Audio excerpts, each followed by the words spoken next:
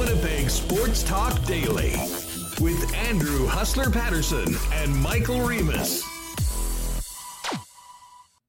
What's up, everybody? Hope you had an awesome long weekend. Welcome to a Tuesday edition of Winnipeg Sports Talk Daily. Andrew Patterson and Michael Remus with you. Should be a great show. Lots to get to surrounding the 8-0 Winnipeg Blue Bombers. Brilliant win in Calgary against a very good Stampeders squad on the weekend. Justin Dunk from 3 Down Nation's going to jump on. We'll talk about the Bombers' big win, as well as all the rest of the action in the Canadian Football League. And we'll get JD's thoughts on an upcoming game for the Blue and Gold just 2 days from now on Thursday night in Montreal. Another part of this really tough first half schedule for the Blue and Gold. They'll complete their first half without a bye Thursday night against Montreal, then come back for a game the following Thursday at home against the Alouettes before taking their first bye of the season. But 8-0, it is the big story of the day, really of the weekend. We'll be all over that. And then Jeff Hamilton as well. And obviously we'll get into quite a bit of Bomber and CFL talk with Hammer. Love to say we'd get into some Jets talk, but I'm not sure how long we can stretch out a conversation on the signing of Leon Gavanka, although he did re-sign with the Winnipeg Jets. We'll see whether he gets through waivers next year if he does, in fact, get signed. So, hey, first things first, welcome to everyone in on the program, and thanks to all of our sponsors that make this show happen each and every day, including Aikens Lake, Wallace & Wallace, F Apparel, Vita Health, Culligan Water, Royal Sports, Canadian Club, Breezy Bend, Not Auto Corp, the Nick and Nicky DQ Group, Little Brown Jug, Princess Auto, BP, Assiniboia Downs, and Cool Bet Canada. All right, let's welcome everybody in live on YouTube. Shout out to you all. Make sure you've hit that red subscribe button if you haven't already. And join us every day, Monday to Friday here at 1. And, of course, to everyone listening on the podcast, if you ever have the opportunity to pop into Apple or Spotify, give us a 5-star rating and a review. Always appreciate you helping us grow the channel. Let's get Remus in here. Remo, what's up? How was the weekend? How was the big party? Yeah, big, long weekend. I was stressing all weekend. It was my son's. We had a birthday party for him yesterday. He turned 3 today, and the pre-party anxiety has very real, but it went very well. And big shout out to Nick from DQ who hooked us up with a dinosaur cake. I'll put that up later. Yeah, big cake from Nick. Big DQ dinosaur ice cream cake. Loved it. Now, give me a quick idea, because this is something that's very foreign to me. Mm-hmm. What anxiety does one have before a bunch of 3-year-olds invade to eat a DQ dinosaur cake and have fun? I mean, It's pretty straightforward, isn't it? I mean, oh no, what do you mean? Planning, making sure you have all the stuff. Are people going to show up? Are they going to have fun? Is the weather going to cooperate? Do we have the right things? People going to have a good time? What were the activities? Bouncy castle. Oh, that's always a hit. That's always a hit. Water table. I had this inflatable pool. What's a water table? Oh, see, you don't have kids. You don't know. It's like a table. I didn't know about this either. That you fill with water, and they have like buckets and stuff, and they just like pour it on each other. And you it's like a strainer. You pour water in, and water comes everywhere. It's kids love it. So you had your own little mini water park for the kids. Yeah, we had a lot of different activities. Yeah, we had cornhole, a lot of stuff. Did any of the kids actually participate in cornhole? Was that a parent game? That was for older. Yeah. Nice. But it went well. Happy birthday to Evan, I guess. Here, belated. I'll show you the cake here. I got it up. Shout out to Nick. Fire it up. This is my weekend. So it was literally like just a lot of pre-party anxiety. So there it is. Nick did this up. Oh, shout out to DQ Nick. There it is. So. Hard to believe the little guy's 3 years old now, man. Yeah, I know. Well, and we got to see, was that Friday night you guys went by the baseball game, or was that earlier? We went to the Gold Eyes game Friday. A big weekend for the Gold Eyes. A lot of my friends, too, taking their kids as well. Great entertainment. It's kind of funny. I never really taken him to a sporting event before. And he loved all the things like, when they hit a foul ball and then they like play the sound of glass breaking. He's like, "What's that?" I'm like, "Oh, glass broke." And That's then the Stone Cold Steve Austin music, Evan. And then just like you saw Goldie. I don't think he'd ever seen a mascot really. And he's like, "Oh, what's that? Who's that big yellow guy?" And we were trying to go meet him, but he was busy, so we didn't get a chance to. But we had a great time. A lot of food selections there: popcorn, fries, good stuff there. So I went not with a 3-year-old, but with a few of my Lugan buddies. Yes.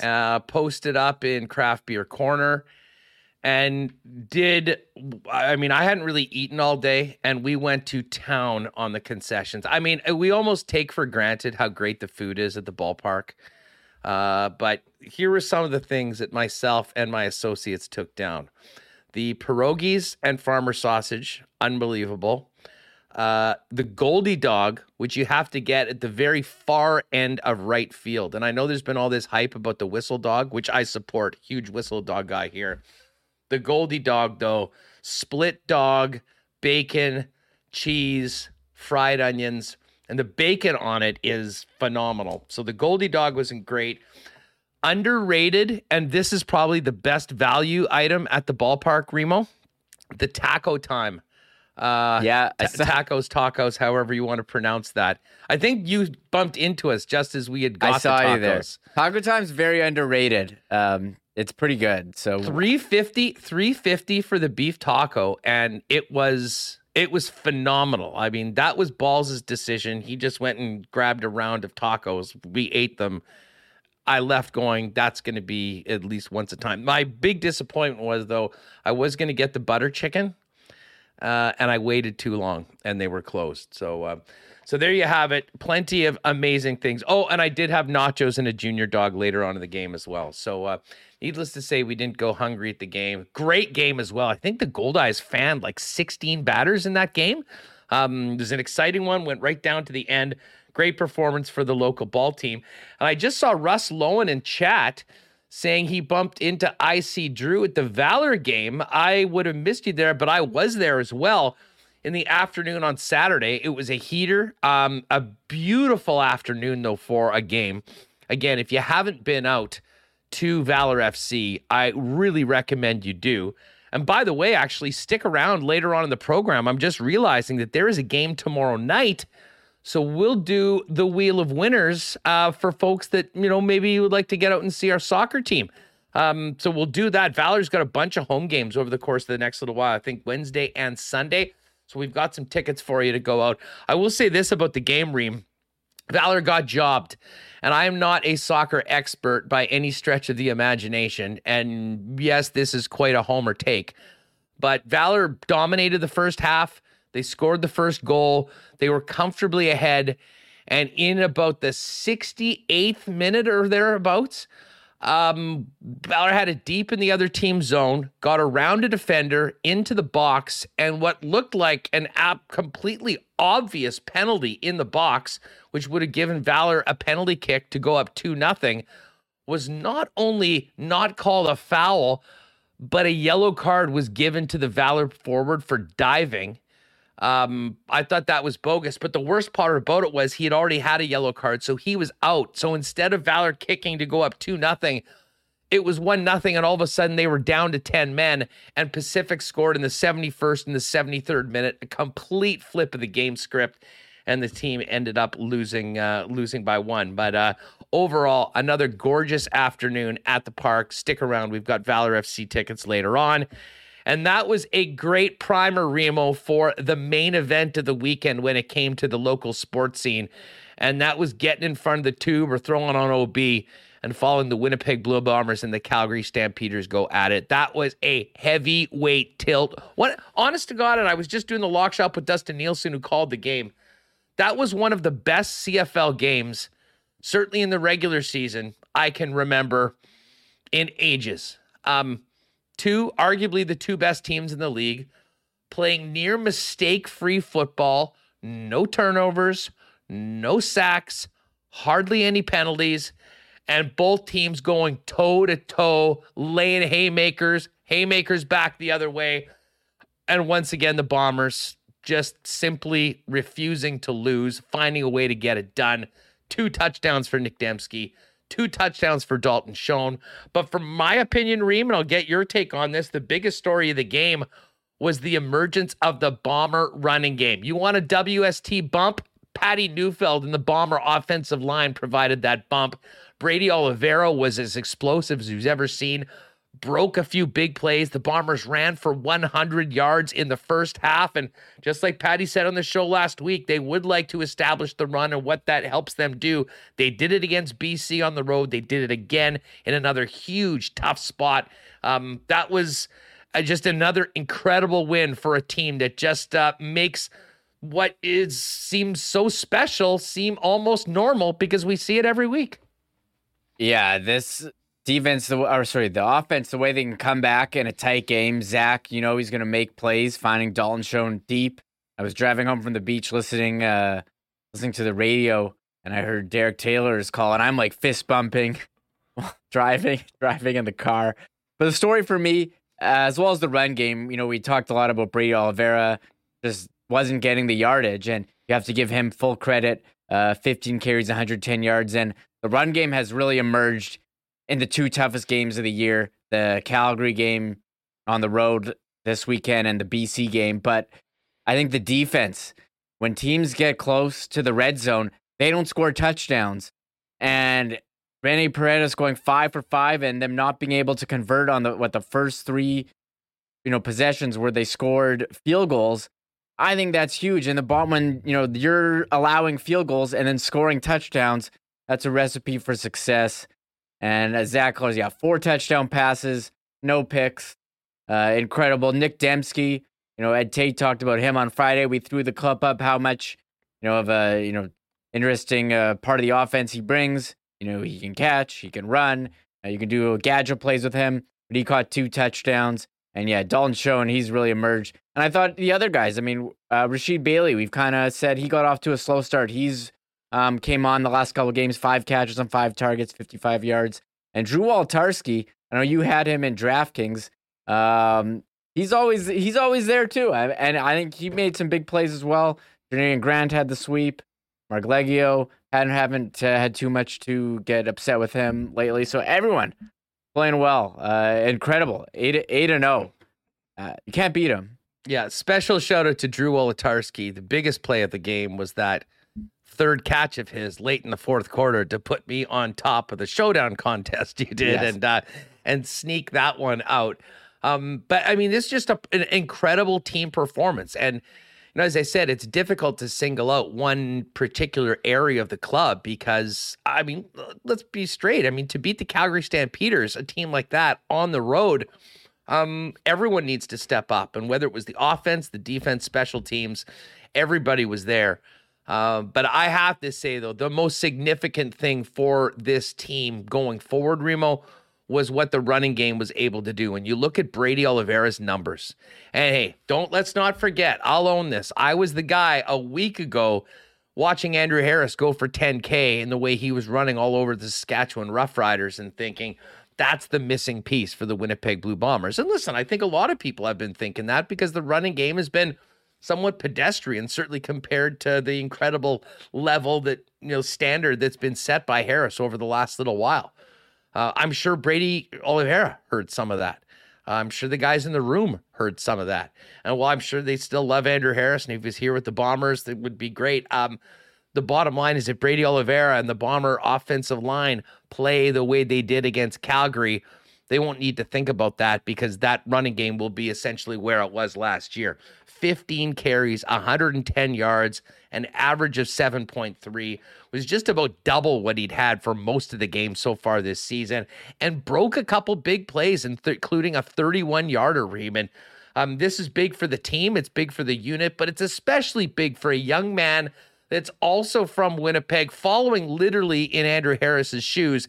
And those shoes, dare I say, for a surefire Hall of Famer, are about the biggest in the history of that position, certainly here in Winnipeg. And, I think there's been a lot of pressure on him, but he came through when his team needed it. That was a massive part of that big win on Saturday. Yeah, he had some big holes, 31 yards, his longest run of the year. and he hit them with speed. He made guys miss. He did all these things that we weren't sure. I mean, last time against Calgary in week 6, he had 9 carries and had 8 yards. It's 0.9 yards per carry. It's pretty poor, and 15 carries, 110 yards. And it helps the offense so much when you can do that. It takes pressure off Zach. But even if you saw the end of the game, Collaros, his pocket presence, how he can move, find open guys, it's absolutely incredible to watch. So when you have the offense moving on all cylinders, like they were, and they're missing Greg Ellingson and Jackson Jeffcoat. The Bombers, maybe they played one of their best games, but even when they played their worst game, like they did against Edmonton, they still win.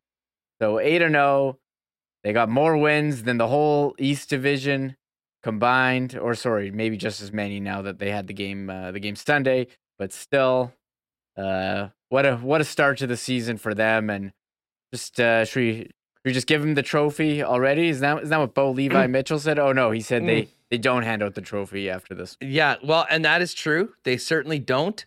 But that win was massive for so many reasons. I mean, first of all, the Bombers have the head-to-head series against Calgary right now for the year. I mean, the only way those teams will play again is if they meet in the playoffs. And I think with how good the BC Lions are this year and what they've been able to do in the head-to-head games coming up, the fact that the Bombers are 8-0 right now and, hopefully can handle their business against Montreal the next couple weeks.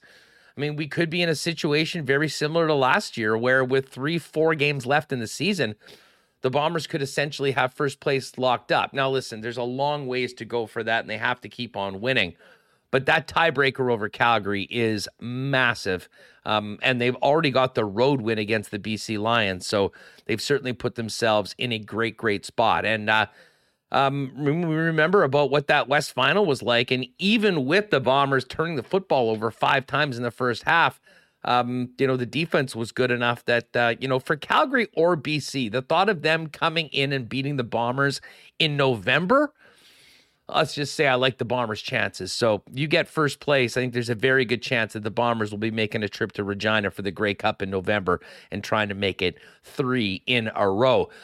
We'll get to much more on the Canadian Football League in the weekend that was, and the Bombers going to 8-0 with Justin Dunk coming up in a few minutes. And we'll also talk on that with Jeff Hamilton a little later on. Remo, we'll do our horse picks at the end, but big shout out to everyone that was out at the Derby. And I guess a big Barry Horowitz to the two of us. We both picked a winner. And I believe for me, that is 2 straight years of picking the Derby winner. I will say this, the rest of the night, I didn't really do too much, but we got the big red, what was it? Red Knobs. Red Knobs, yes. And you said to me, yesterday afternoon, we should tweet out our horse picks. Promote the Derby. And I was like, all right, I'm pretty nervous here about tweeting a pick out because, look, my record this year isn't that great, but I did some my own research and landed on Red Knobs, and I put 10 on Red Knobs to win. And I was there in my basement watching. I had all the TVs on. One of them, Assiniboia Downs YouTube, and I was there going pretty crazy when Red Knobs took the lead at the end. It looked like a huge crowd there. I did also hit Great Escape, who finished second. I had to show. I was up quite a bit. So Red Knobs, my new favorite horse. Yeah, that was nice. For some reason, I was thinking Red Panda when, and that, of course, do you know who Red Panda is, Reem? That's I know Kung Fu Panda. No, Red Panda, that's the lady that goes out at the half times of basketball games and kicks the bowls up on top of her head, on top of that, it's like on a unicycle, basically. Red Panda. Not familiar. Absolute legendary. In the chat, folks, let people know what's up with the Red Panda. Anyways, it was in fact Red Knobs. And but anyways, that was nice. You won 2 of those. I was close on the other ones. But a positive night for both of us on Derby Day, which was great. I'll tell you what, a big shout out to our friends at Assiniboia Downs. Yesterday was a record day in ASD history. First of all, a great crowd. out at the Downs. We saw people. I know Mike Wynn went all the way up into the grandstand up at the top, and was saying that there was people all the way up there. And now, obviously, they're doing great with the live betting and betting from around the world on the track. But just kind of post-COVID, attendance is not quite what it was in the heyday. That wasn't the case last night. Packed in person, which was great to see. But check out these numbers. An all-time record for one race, 374,000 bet on the Derby. Over 1.5 million spent on the Pick 5, which had a guaranteed payout yesterday, and over $3.5 million for the day at Assiniboia Downs. All records. So big shout out to Darren Dunn. They've, obviously Darren joined us last week, and they've been dealing with a few things there. But a great way to send off the biggest day at the track all year long. And obviously Manitobans and people from around the world paying attention to what's happening at Assiniboia Downs, and our guy, Red Knobs, taking the Manitoba Derby. Yeah, shout out to Rob Noakes in the chat on the Red Knobs win. So Huss, you recapped it all. I mean, it's a long weekend, not a lot of hockey going on, but Friday we had the Gold Eyes, or all weekend really. Saturday, Valor, Bombers. Sunday, we had the Derby, Monday. I got my days are all mixed up with this long weekend. But then also you had SummerSlam on UFC on Saturday. Amazing fight with Amanda Nunes. Those girls were killing each other in the ring. And then also Sunday, Ric Flair's last match. So I mean, who said you're it's a slow also time? burying the lead? You're also burying the lead here. Which? Tony Finau going back-to-back on the PGA Tour, and yours truly going back-to-back on the Lock Shop. The first time ever, 3 straight winners. Dusty and I are now 5 of 6. Wow. And I will tease this because we just did the show. If you'd like to see one of 3 guys who will win this week's event, the Wyndham Championship, fingers crossed, we just did the picks. Wherever you get your podcast, search Lock Shop, subscribe. And we don't have it up on a YouTube channel yet, but you can just go to my Twitter, @Hustlerama. You can see the links. You can watch it there. Very much looking forward to that. And, hey, Tony Finau, I was telling Dusty earlier today, I've always been a fan of his because he was the first PGA Tour player to ever come on the warm-up back in the old days.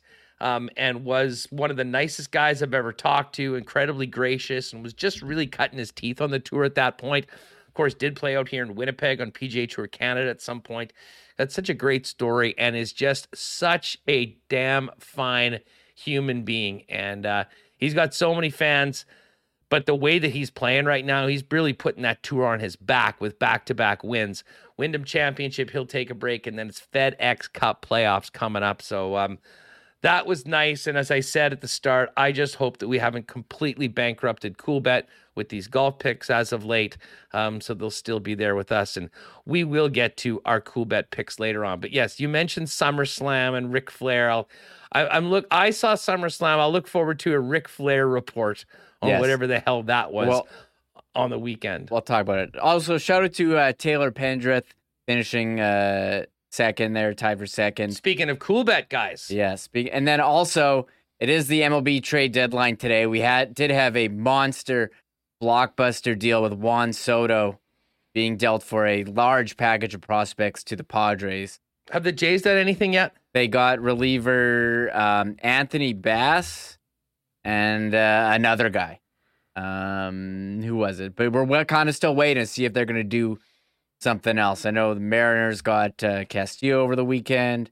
Yankees got who? Frankie Montas. So yeah, Zach Pop was the other guy from the Marlins, and Anthony Bass. So all right, well, we're gonna see. We're gonna hook up with Justin Dunk of 3 Down Nation, talk some towards CFL.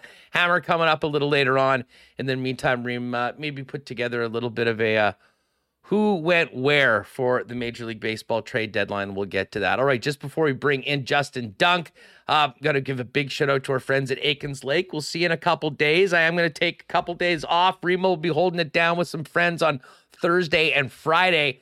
And we'll be out hopefully catching tons of fish at the incredible Aikens Lake Fly-In Fishing Resort. Check them out online at Aikens Lake. Find out more online at aikenslake.com.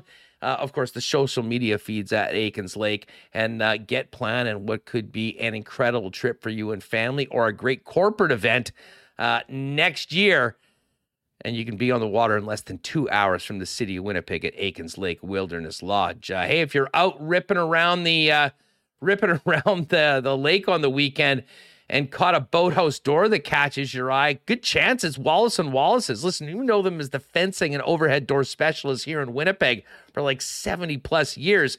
But they also dominate the boathouse door biz. And hey, you can choose between a steel or aluminum door, polycarbonate or glass panels, and a design for your perfect little piece of paradise. And with galvanized tracks and springs to protect against rust, you know their doors are built up to the challenges of life at the lake. They also do service. You can give them a call at 204-452-2700. But find out more or hit them up at wallacedoors.com or check out their showroom on Lawson Road. And our friends at Vita Health Fresh Market are having a great summer, and so are their customers, enjoying great prices on Winnipeg's best selection of natural organic supplements, beauty products, and groceries. And with barbecue season in full swing, you can get your barbecue on with delicious lean bison steaks or chicken, hot dogs, burgers, and great non-alcoholic drink options like Sober Carpenter beer and Clever mocktails. Everything you need for a great summer day. And hey, if you can't make it down to one of the stores, visit their new fully shoppable website to buy online, schedule a delivery, or in-store pickup. Support local. Vita Health Fresh Market, empowering people to lead healthy lives. 7 Winnipeg locations, including the newest store in Linden Ridge, and online at myvita.ca. And I got to give a shout out to our pal Zach Schnitzer, of course, who does the bonfire bomber stuff with Darren Bombing. I saw Zach out in Calgary on the weekend. I think he was at a wedding, and he had just got a new suit from F Apparel. As we mentioned, you can get what you want inside it. Well, you open it up, it was Go Bombers Go, all on the inside of it. I've got a neat little wrinkle for the suit that I've got coming from F. We'll show that when it arrives. But if you are in the mix to maybe spice up the formal wear in your department, get on down to F Apparel. Custom suits beginning at $400, but much more than just suits. Great special right now in the summer. 3 custom shirts for just $210. It really does need to be seen to be believed. Pop down and see them at 190 Smith Street on everything they can do for you, or shop online or make an appointment online at F. That's EPHapparel.com. All right, let's talk some CFL. Bombers are 8-0. They keep rolling, and what a game we had between Winnipeg and Calgary, but there was more in the Canadian Football League to get to. Let's welcome in our good friend Justin Dunk from 3 Down Nation. Dunker, what's up, man? How was your long weekend? Dude, it was a blast. I was at a cottage in Tobermory on Lake Huron, our family cottage, man. Lots of quality time with the nephews and my niece, so couldn't have gone any better, buddy. What about yours? Well, you know what? It was great. And we were just talking to Remo. We had a lot of good stuff happening around in the city. Went down to the ballpark, so the baseball team caught the soccer game on Saturday afternoon. And that was a nice little primer for the main event, because I'll be honest, there was one thing that was circled above all on this long weekend, and it was Saturday night, 6 o'clock, Winnipeg Blue Bombers, Calgary Stampeders rematch of that great game a couple weeks ago. And holy smokes, did it deliver. You know, regardless of the final end score, Justin, I've got to ask you, for someone that watches so much of the 3-down game, was that the most well-played game on both sides of the football you've seen in a long time? The no sacks, no penalties, no turnovers. I mean, this was just 2 great teams going in a heavyweight tilt that someone had to lose. It really was some crisp football, and I would maybe go back to that Stampeders-Bombers game at IG Field that was pretty well played as well. But to the point that you're making, I think it was a high-level game, and we saw Zach Collaros again come through in the clutch. And I was talking to some people around the league, and they said one of the things that he does so well is he has been very good in second and long situations. And we saw that again at McMahon Stadium against Calgary, just when the Stampeders felt like, multiple times they could get that Bombers offense off the field. And we've seen it really over Collaros' entire time with the Blue Bombers, that he'll hit a key strike, keep the chains moving, and he had 4 touchdowns in that game as well, and a couple of key ones each to Nick Stemsky and Dalton Schoen as well. So he had a great day, and overall, that's really what stood out for me. Is there was a lot of talk about Nathan Rourke, the Canadian quarterback of the BC Lions, and him being the front runner to win the MLP award. It's early in the season, but still been some talk about it. And Collaros came out and showed, now, I'm still the dude. I'm the reigning MLP, as well as the rest of that team. It was a great football game to watch.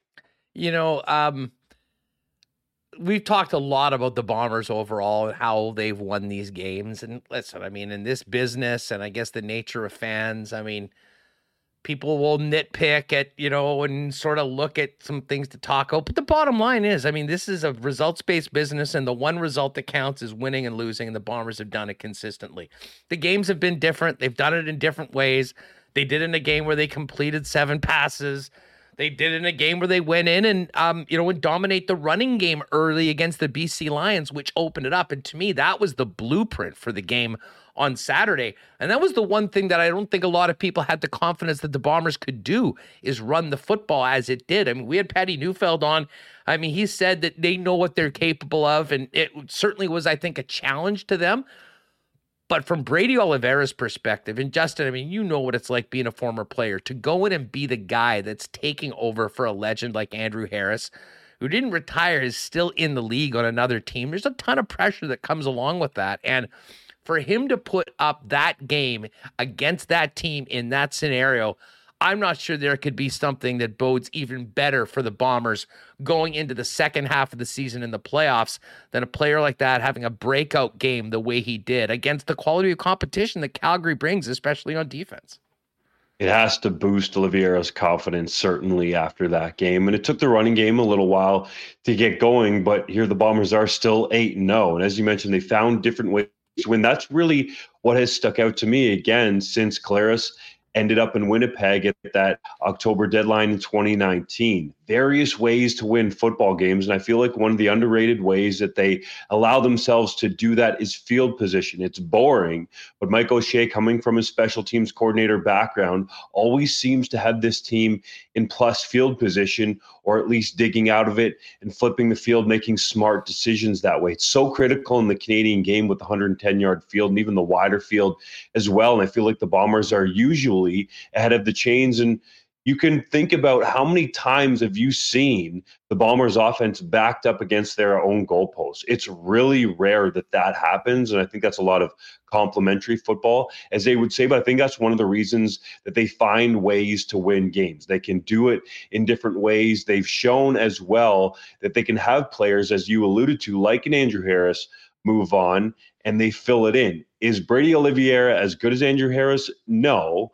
But the game that he had, going over 100 yards against that Stamps defense that is very stingy, veteran-laden, and talented, led by defensive coordinator Brent Monson, who I think is one of the underrated coaches in the league, was difficult to do. But you get that confidence for Oliveira going forward, increase his workload. You take pressure off Collaros at the quarterback position. And they did all of this in Calgary without 2 of their best players. Greg Ellingson sat on offense. Jackson Jeffcoat was not on the field on defense, and it makes that win even more impressive. It was. And I just think back to the BC game, the way they established the run, and it hadn't been going well. They rushed for more yards in the first quarter than they did against Toronto in the entire previous game on that Monday. And then to rush early, I mean, the Bombers had 100 yards on the ground in the first half, Justin. I mean, when you're able to do that, and speak to it from a quarterback's perspective, when you're able to get those yards on the ground, what that does for somebody like Zach Collaros to open up the field and have the confidence to take some more shots.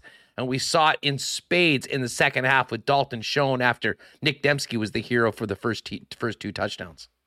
It's critical. It can open up windows just that little bit more that you need to fit the football in there, and especially on your run fakes, you draw the linebackers up and you make that throwing area much wider. Collaros has shown that he doesn't necessarily need it to be that big to put the football in there, but it helps your offense out a lot when the linebacker's first step is forward instead of just gaining ground and getting deeper in their pass drop. So it's critical. And the Bombers have stuck with the ground game. It's just the fact that Oliveira finally had the production with the higher number of carries. They've tried to run the football all year long. And I still think they have the best offensive line in the league, led by left tackle Stanley Bryan. And it was only a matter of time until Oliveira got in a rhythm with that group. I think that's underrated. Some people think you can just stick a running back in there and off to the races they go, but that's not the case, especially with an offensive line that's been together for a long time. And it doesn't really change that much game to game. They've stayed fairly healthy as well. It takes time to develop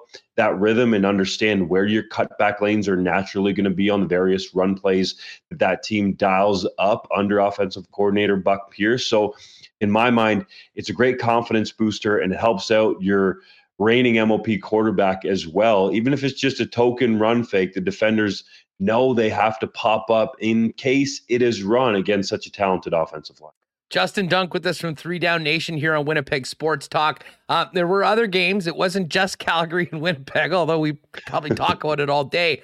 What were your takeaways from BC's win in Regina? A huge second half, but a real power outage for Saskatchewan after they got those first 17 points.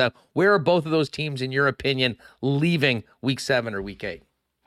The major momentum changer, I think, for both teams. The Riders head into their first bye week of the season at 4-4, and quarterback Cody Fajardo said it flat out. We're a middle-of-the-pack team that has got to figure it out. And I think that's where the Riders are. And considering they've lost 3 in a row going into that bye week, 2 against the Toronto Argonauts that I'm sure a lot of Riders fans penciled in as W's going into those games, but they lose it. And then they're up 17-4, and the Lions rattle off 28 straight points unanswered to end the game. And Canadian quarterback Nathan Rourke shows he can go into a hostile environment, isn't bothered by it, can fight the adversity.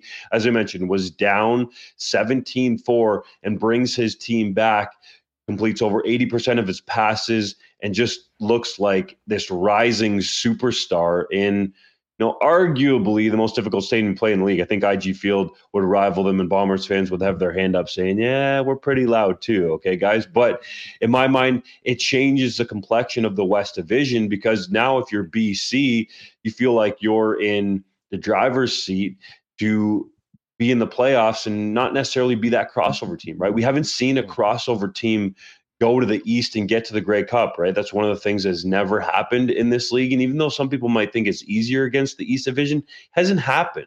BC can understand that, hey, they're in competition there with the Calgary Stampeders to potentially get a home playoff game in the West semifinal right now. I think that's what they're looking at. If you're the Saskatchewan Roughriders, you got to get better, and I think that starts and ends with protecting Fajardo better. But they played him, except for that game against the Argos where he was in COVID protocol with that knee injury, and now they have 9 of their last 10 games against West Division opponents in an uphill battle. So the Riders need to come back rested and recuperated. Certainly Fajardo's knee, for Roughriders fans, must get better for them to have a chance to play in that Grey Cup game at home in November. There's no doubt. I mean, when you look at the landscape of the CFL right now, I mean, obviously things can change, and they do have all those games against the West. But, I mean, I joked last week that the Riders travel coordinator can start looking at hotels and, one of the East spots for the crossover game, because, I mean, I think we really have a clear top 3 in the West right now, and frankly, the Canadian Football League, and they're all in that same division. And the Bombers,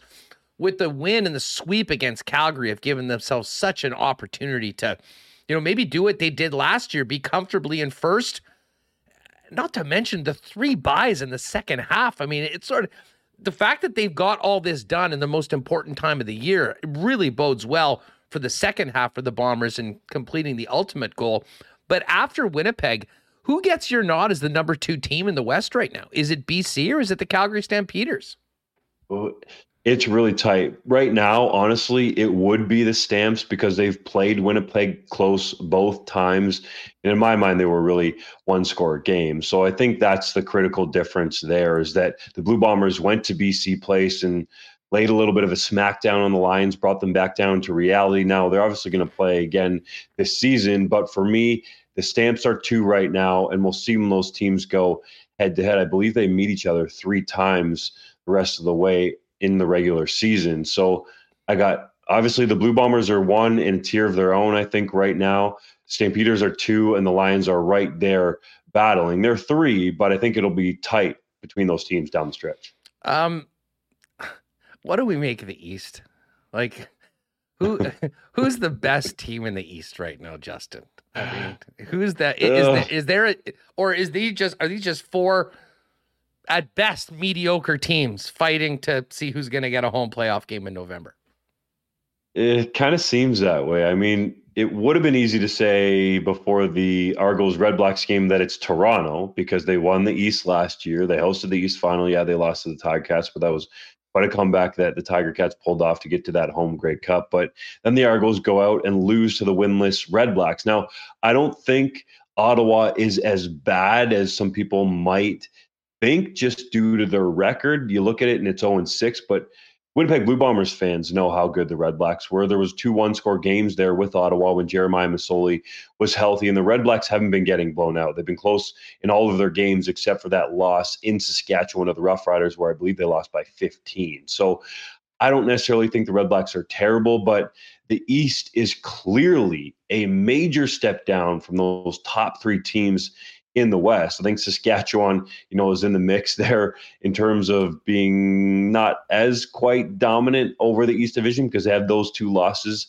to the Argos. And then you have the Elks who have 2 wins, but those both came over East Division teams, Montreal and Hamilton. So in my mind, the East Division, at least for right now, until some team gets hot, is just going to be, what would the word be in the Grey Cup? Like, anything can happen, and we've seen that with the Ottawa Red Blacks, who have gotten to a Grey Cup a couple times at the 500 mark, and then Henry Burris beats that dominant Calgary Stampeders team in Toronto. Mm-hmm. But I just have a hard time seeing one of these East Division teams competing for a Grey Cup. Honestly, the only team that I could see doing it is the Argos. They played really well. I was at that Touchdown Atlantic game live against the Saskatchewan Roughriders. Yes, Fajardo's knee was ailing him, but still, Toronto played really well in that game. And as long as McLeod Bethel-Thompson is protecting the football, I think he can keep them in games against the West Division teams. But then we got to remember, they went out to play at BC Place and got throttled 44-3 by the Lions. And they haven't even played the Stampeders yet, but somehow they played Winnipeg close at home. So I think the Argos are the one team that I would look at right now, and we still have a bunch of the season to go, that could potentially be competitive, at least with those West Division teams. Well, it certainly shapes up for an interesting rest of the way. We got 2 days before another Bomber game, and this is going to be their 9th game of the season. They'll be finished their half of their schedule when they wake up on Friday morning. Where are the Montreal Alouettes at? And like this game, I was just talking with Nielsen on the Lock Shop, and this game opened up last night at 6. And I'll be honest, I took the Alouettes originally on this. I still think the Bombers will win and will find a way to win because they always do. But I think this is a very difficult spot for the Bombers to go in, considering the injuries they've had, the way they played, another short week, traveling out there. And at times the Bombers have been in close games. Do you share that thought that, this might be a tougher game than many people just assume because of how Winnipeg's rolled over team so far this year? Definitely. It could be a letdown spot, especially going into Montreal with that flu that seems to pop up in that city so often. But the Blue Bombers are so focused. It's a Thursday game. Wednesday night's not as banging in Montreal than the weekend.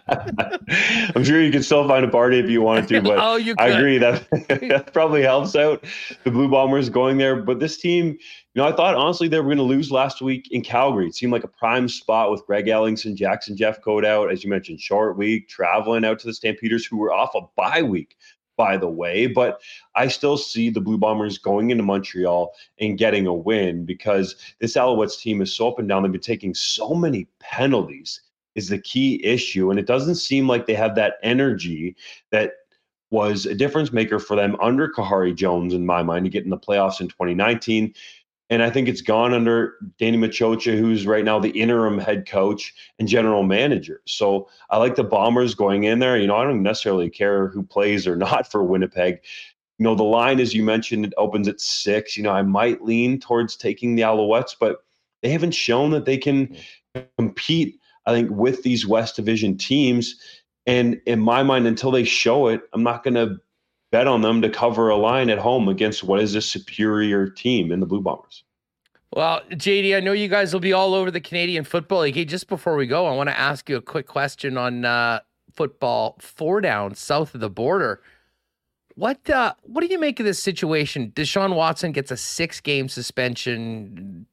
Potentially Roger Goodell might appeal and then rule himself on it. I imagine there is some face saving in all of this. It's a very difficult thing, I think, for the adjudicators to rule on. And the fact that, you see what other players have been suspended for in the past and how many games have been given out. And a grand jury never, brought charges against Deshaun Watson. But then again, you've also got 30-odd women that have made accusations against him. I mean, is this going to be a 6-game and then they move on? Or is this just the start of plenty of more back and forth between the league, the PA, and ultimately Roger Goodell getting involved? Well, we'll see if it goes anymore, as you mentioned, with Goodell getting involved. But the tricky thing in these situations, as you mentioned, that key word, Huss, is accusations, right? And he's settled, 23 of the 24 civil lawsuits. So that means that they're not going to be able to talk or testify, any of those women, and they've essentially been paid off. So I think that's where it makes it really difficult for Goodell if he does want to add games or a different adjudicator or somebody that's going to step in here because of that situation, right? The fact that it hasn't gone before a grand jury, the fact that there is no criminal charges. I understand people wanted to see a longer suspension. I was in that group as well. But when you look at the facts of it, and the lawyer that he hired, I believe, is Rusty Hardin, and the connections that he has and the money that Deshaun Watson has, we got to remember that plays a large role oftentimes when we talk about the law and how these things get dealt with. So as much as people wanted to see a bigger suspension, also you got to understand it from all of those perspectives as well. So that's why I think it's a tricky situation, one that's difficult to rule on. Certainly glad that I don't have to, but yeah, you definitely want to see a longer suspension based on, again, accusations. Well, and then the other thing that just came out today in the last couple hours, and there was all sorts of talk about potential tampering with the Miami Dolphins trying to get Tom Brady, and of course the accusations of their former head coach that they were trying to duck games. Stephen Ross suspended now for a few up until mid-October, but the Dolphins losing their first-round pick in 2023 and a third-rounder afterwards. And what's particularly key about this is a show-it season for Tua Tagovailoa. If Tua can't get it done, they're probably looking for a quarterback. It's a very rich quarterback class, and now the Dolphins do not have a pick. They don't have a pick, but Tom Brady will be a free agent, and they've already tampered with him. What I'm most curious about in this situation is see us? Does Tom Brady or his agent Don Yee get slapped with anything here? Because it takes two to tamper, right? So that's what I don't really understand is, yes, the Dolphins were the one seemingly initiating it based on Roger Goodell's statement. But that doesn't mean that down the line, Brady's not going to go to Miami, not going to be, minority owner that they wanted him to be. So that's what I have a hard time understanding. It's all in the Dolphins, and they want to keep this shiny, polished image on Tom Brady. I don't blame him, right? He's got the rings to prove it. But that, to me, is what was missing from this whole story, is that you can't tamper if the other people on the other side aren't willing. Well, you know what? You bring up a great point. And Tom Brady, already a previous offender with the Deflategate, 4-game suspension. I think 6 games makes sense for Tom Brady. No, I'm joking, folks. I'm joking. Deshaun should get more, but we'll see what happens with that. Fill us in on what you and Haji and the guys have coming up this week, heading into Thursday's game with the Bombers in Montreal and the rest of the CFL action in the week.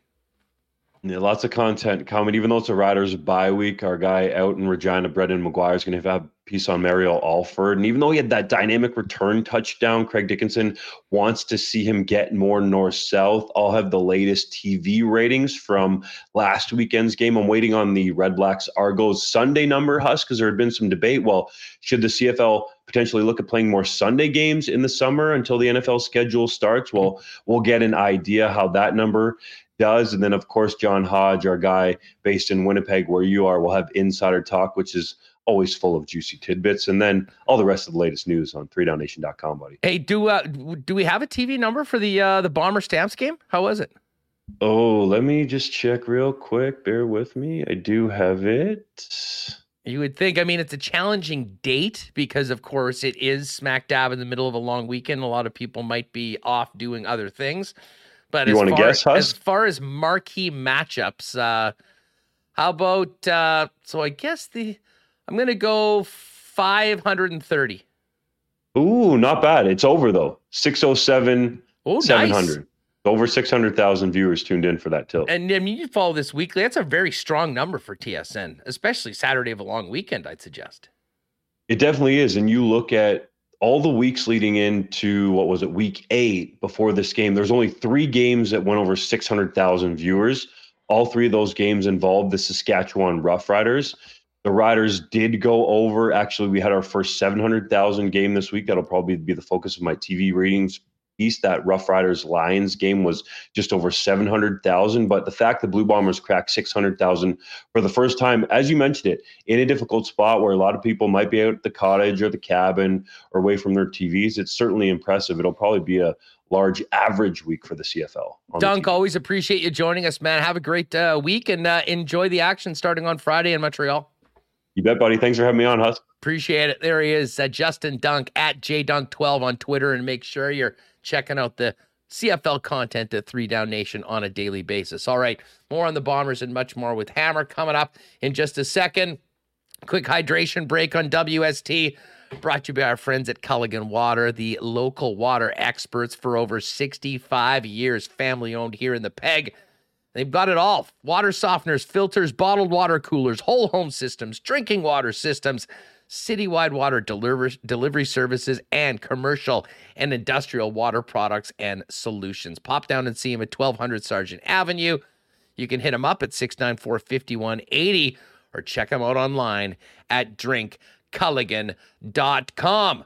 I saw Greg at Royal Sports last night, and the gang has been busy.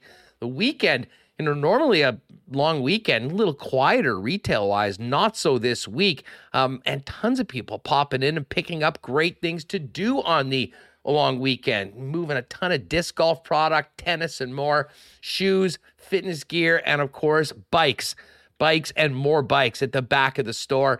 And with hockey season just around the corner, getting a lot of young players ready for a new season, but at the same time with an expanded soccer, baseball, and softball section and more. And not to mention the best selection of merchandise from your favorite teams and leagues from all around the world. Pop down and see them at 750 Pembina Highway, and make sure to follow them on Instagram at Royal Sports Pembina for the latest merchandise drops and sale information. Big cheers to the gang over at Canadian Club. Saw a few CC and Gingers being enjoyed at the Valor FC game on the weekend. Of course, Canadian Club proud sponsor of the Bombers and Valor FC, and pouring everywhere at IG Field.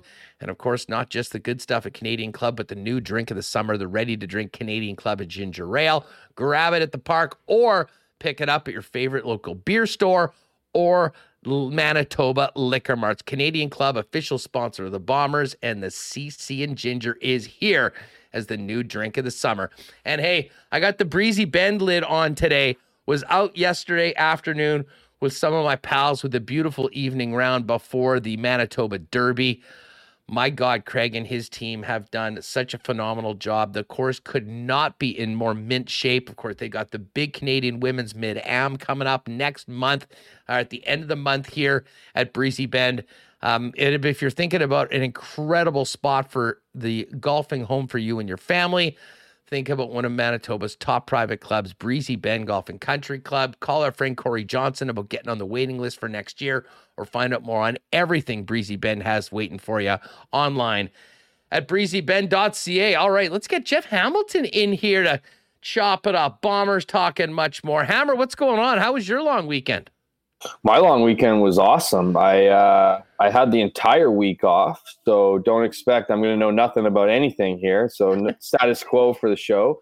But just I spent patio tips and ratings. Patio tips and ratings, and I spent the weekend in Ottawa for a family reunion. So there's 36 Hamiltons in attendance. So clearly didn't get in a word edgewise, but back at it today, just at the train station right now, about to head to Montreal, get ready for a big Week 9 matchup between the Bombers and Alouettes, and trying to shake some of the cobwebs off and get back to business. Well, the Bombers didn't have to shake off many cobwebs and get back to business. I mean, this was another difficult spot, playing a team coming off a bye. Bo Levi Mitchell had won a 14-2 record coming off the bye. We know there was a little bit of probably revenge on the mind of the Stamps after the game 2 weeks ago. And the Bombers get it done again without Jackson Jeffcoat, without Greg Ellingson, arguably two of their most important players. You sort of run out of superlatives to describe this team at times, Jeff. I mean, and the incredible is now almost commonplace for the Winnipeg Blue Bombers, who are now 8-0 on the season.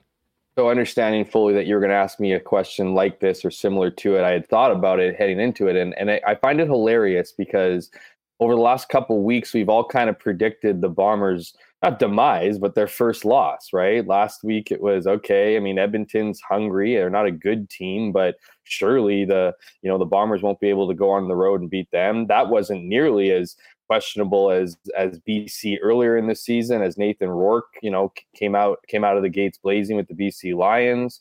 Everyone thought that would be the first loss. Certainly this past weekend, as you mentioned, Huss, the stats off the bye, and stats are a funny thing, right? You can find any stats to make an argument one way or the other. And certainly when you look at Bo Levi Mitchell's and the Calgary Stampeders, record after a bye, the Bombers being on the road again, the tough match that they had with the Stampeders a couple weeks ago in Winnipeg, it all kind of lined up. The names that are missing, as you mentioned, Greg Ellingson out another week along with Jackson Jeffcoat. It just looked like this would be the week, or that would be the week that the Bombers would fall. And sure enough, they find a way to get it done.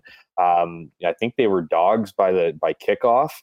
So just another example of don't count out the champs. Plus 120 on the money line. Thank you very much. Thank you very much. And then look at this week. I mean, is this the week that happens? I don't know, but I will tell you this. I mean, what an impressive start to the Bombers. That's Dr. Obvious there. But when you break down the schedule, I mean, this will be game 9, obviously this week, and it'll be road game 6. And now I'm sure you've talked about this on your show. We've talked about this, but get this done. Finish off that trifecta of road games on a positive note, and you're looking at a second half that I'm not going to call easy because the Bombers won't treat it that way, but it will be, as far as schedule go, a lot easier than the first 9. That including 3 bye weeks. I think only 3. It would be only 3 away games and 6 at home, and we all know how dominant the Bombers are. So if you're a Bombers fan, it's all coming up blue and gold right now, and you got to be excited about where your team is right now and really where they're headed here. Well, and especially, I mean, you mentioned, I mean, what we knew about the schedule in the second half compared to this grind that they've been in the first half, and the win. I mean, regardless of how they did it, getting that win in Calgary and being 2-0 against the Stamps and having the season series tiebreaker, I mean, absolutely monster when you think of how good Calgary is, the British Columbia Lions, the games that the Bombers will have playing going forward, and knowing that a home game in Winnipeg where the Bombers simply don't lose for a trip to the Grey Cup is very much in the sights already, even at this point of the season after that win on Saturday. It's safe for me and you to look at it that way. It's safe for the fans to look at it that way. But I can guarantee you one thing, that if you ask that question, as you mentioned, spoiler alert, Mike O'Shea doesn't live, half season by half season. He lives certainly, game by game, and you could argue minute by minute in a lot of ways. So certainly that second half, I mean, if you want to play games in the standings at this point, and we all know how, the East has struggled this season. And I don't know if we brought it up on the show last week or not, but how funny would it be the way things are set? If you want to play that game, where would we be, if the playoffs started today? Well, clearly Saskatchewan would be headed over to the East. And if they could do the impossible, as I heard you talking to Justin on the last segment, no one has even gotten to the Grey Cup in the crossover, but let's play hypothetical even further and get the Riders there. Well, if the Bombers are able to win their one home game, assuming that they, obviously capture the West, you're looking at a Bomber Riders Grey Cup with Bombers in the dressing room of Riderville, because it's the West team this year. So it doesn't matter who's in the game, it's who's leading their division. And as I continue to say this, I feel like we did do this last week, but I don't even care, because it's just the thought of it alone, whether you're a fan, whether you're media, whether you're, whatever, wherever you find yourself on the objective scale, is a hilarious potential ending to what's been a pretty solid season for Winnipeg and the rest of the league, really. It is the juiciest possibility going forward. And I mean, we've always talked about this before. I mean, West teams that are clearly better than the East teams going across in the crossover and not even getting out of that first game often, never mind getting to the East final. But the potential of it being Winnipeg, and I did see it pointed out. The Bombers won the first preseason ever at Mosaic Field. The Bombers won the first regular season game ever at Mosaic Field. They won the first playoff game at Mosaic Field. And it would second only playoff game against. Yeah. Was there a second one? There was a second one, wasn't there? I mean, I think they got both playoff games there. And then, of course, the first Grey Cup there would be pretty darn nice as well. Yeah. The case going in, though, I mean, this is an incredibly short week. It'll be another day of 1 day of practice. And I mean, part of me thinks that the Bombers have just been so workmanlike and professional. They've done this repeatedly, beating better teams than the Montreal Alouettes before. They should be ready to go. I can't help have this sinking feeling, though, that this is going to maybe be a little bit more like the Toronto game earlier this season than a couple of the games that they've run away with. I mean, I don't think this is an easy spot for the Bombers, and I don't expect them just to run up and down the field all night and blow the Alouettes out. I think this could be close.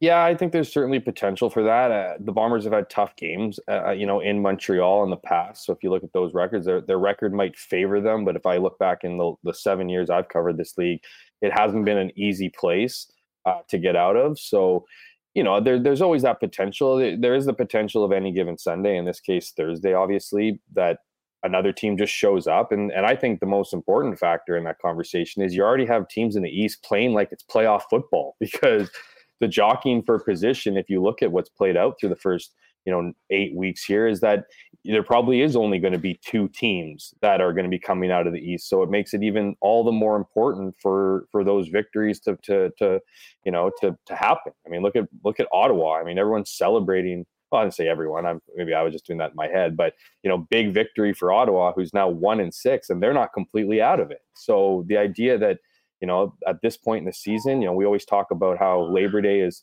kind of when the real season starts. Well, if you're in the East Division, you got to start putting your foot on the gas. I was going to say take it off the gas. You can't take it off the gas, but some teams need to put it on and figure it out. So at this point, as we head into week 9, Montreal's desperate. And I mean, they're an angry club. Just look at what's happened with the Alouettes this year. Harry Jones is gone. They're coming off a tough loss to Hamilton. Trevor Harris is probably pretty pissed off from getting pulled from the last play of the game. That's a tough one to sit on for the Alouettes. So if you look at what they've done this season, it is a pretty challenging situation for them, and they have to show up hungry every game. So it's the Bombers' job to, it's clearly not easy to win on the road. It's not easy to win week to week, as despite what the Bombers have been doing this season. So they got to be prepared. And again, I just always go back to the fact that this team, if they're anything, it's prepared. And that goes right down to Mike O'Shea. And it's really the mindset, right? It's the leadership, it's the coaching, it's all those things that these guys literally come into every week. It's, you call it brainwash, Kool-Aid, all the positive, connotations to those things, that everyone's dialed in, everyone's ready to go. And whether you have Greg Ellingson out, or whether you have Jackson Jeffcoat out, or Kyrie Wilson, or Nick Dembski, who just returned last week, you have all these, significant players on the roster coming in and out of the lineup. And really there really is no drop off in play. All is a testament to preparation. But at this point in time, you got to wonder, with no bye weeks, when some teams have already had a couple, where this team's at mentally and physically when it comes to exhaustion. And I just say, if you can get through this one here, if you can get into Montreal and not get pulled away from some of these scenes and sights of the beautiful city, there's no reason why the Bombers can't continue to roll here and continue what's been a pretty incredible season when you consider what they've done the last couple of years.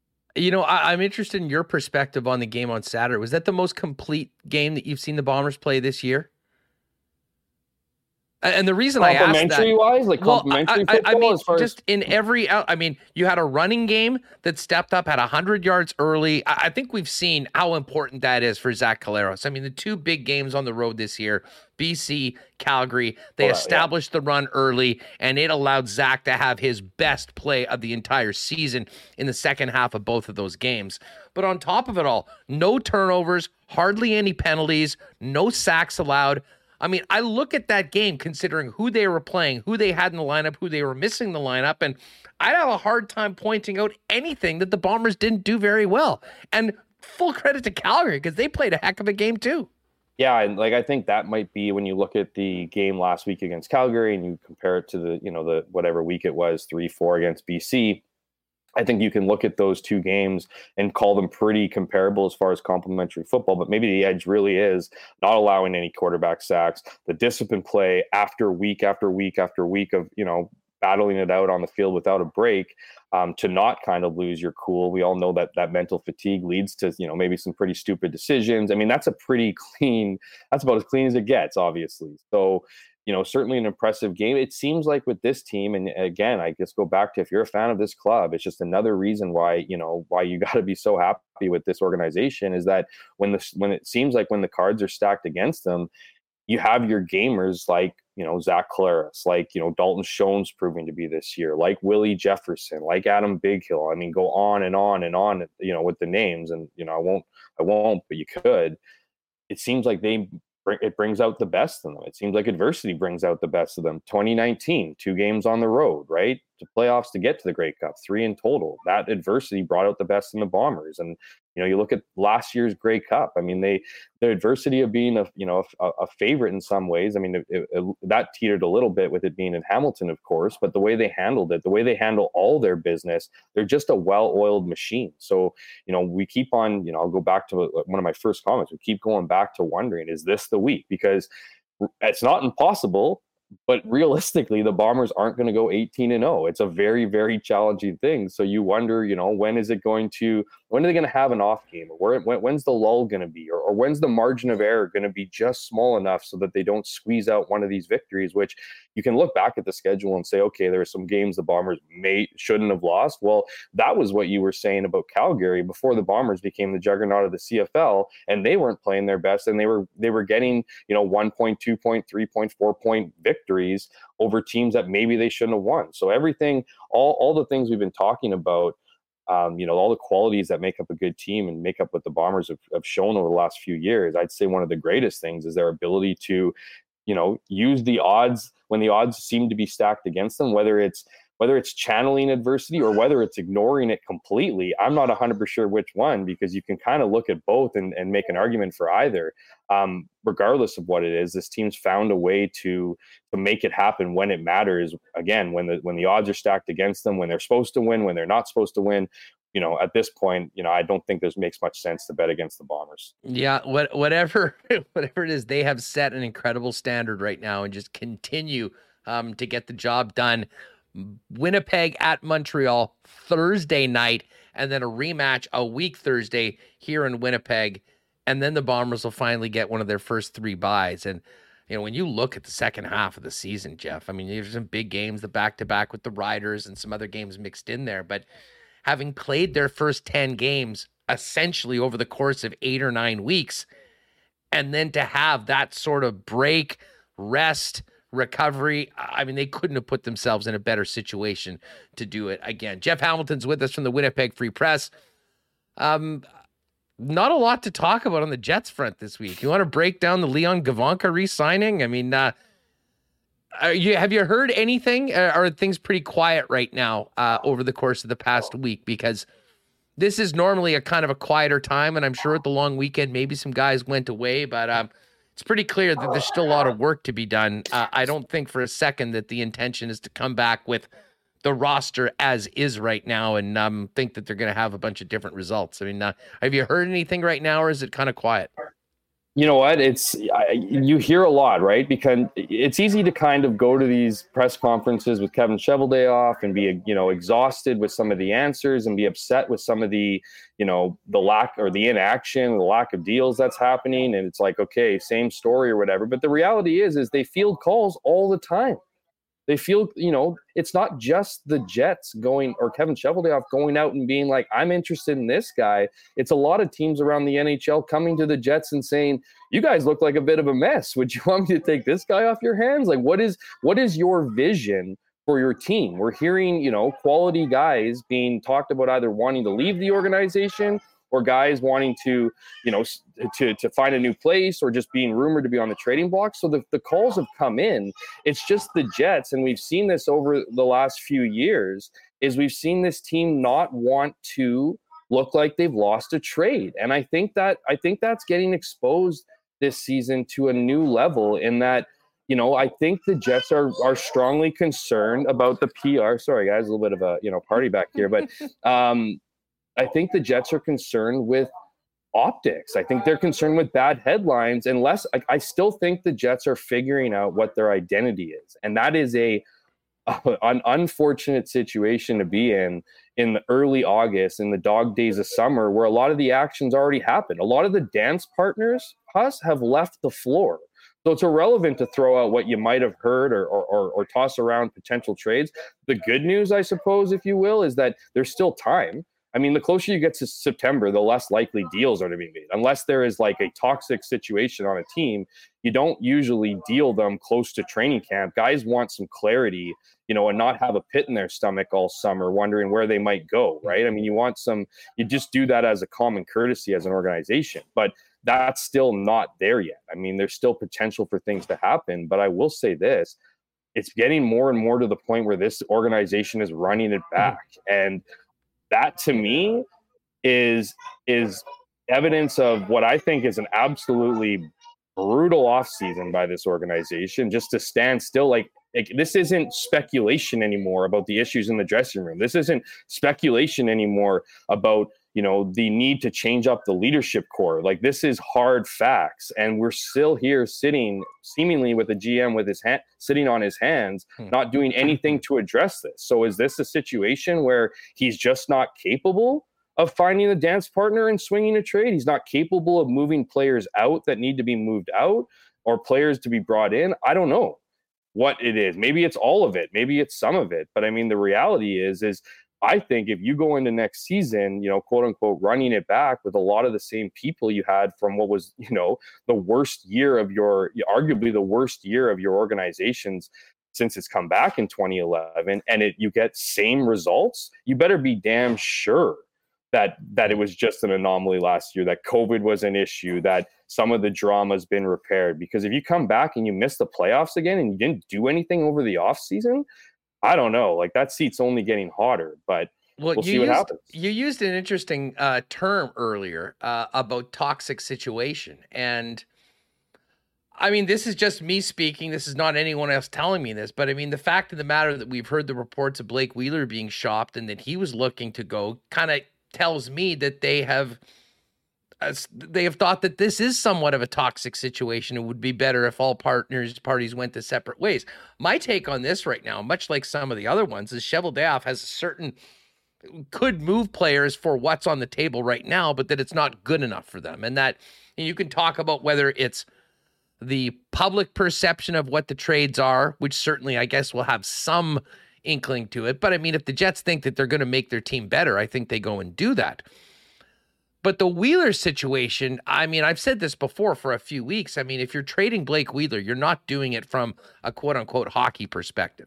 What's coming back for Blake Wheeler is not going to be as good as what Blake Wheeler is on the ice. And I mean, these conversations, this topic is all about the leadership, the culture of the team, and everything outside it, as opposed to what happens when player X is on the ice.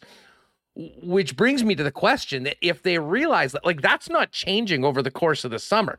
I mean, no amount of sit-down interviews at the start of training camp is going to completely change the atmosphere, whether it be public or, more importantly, internally. So is this a matter of waiting this out to see if they can get more for it, and then if it's not the case, sort of biting the bullet and making a trade involving Blake Wheeler that frankly doesn't look very good, but accomplishes the goal of opening up the room to some younger players to sort of, have a little bit more oxygen that maybe was taken up by the captain for all those years? No.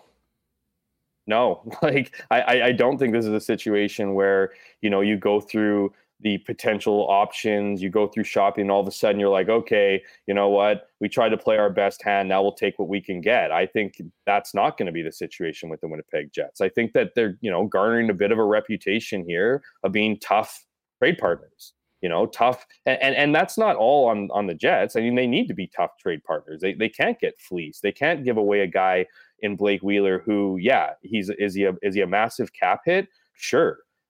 Is he still a decent player? For sure. I mean, he's not worth probably his $8-point-something million cap hit this season, but he is a quality player. So you don't want to get rid of him for nothing. But at the same time, you need to identify what the future of your team looks like. And I think the biggest issue with ownership and management right now is just deciding on who the next core is, because the next core isn't Blake Wheeler. The next core, is it Mark Scheifele? Is he going to be back in 2 years? Probably not.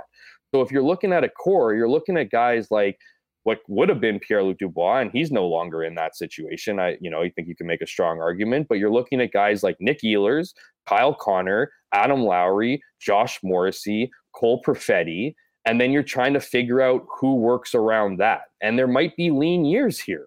We might be heading into a situation where it's going to be a couple tough years. And I know some fans won't like that. I know some fans will, but I just don't think the Jets are willing to give up on it. And I think that what they're looking at is how much promise they felt existed this time last year, where it was being dubbed the summer of Chevy, that he, found these right pieces, that all they need to shore up was the defensive side of things.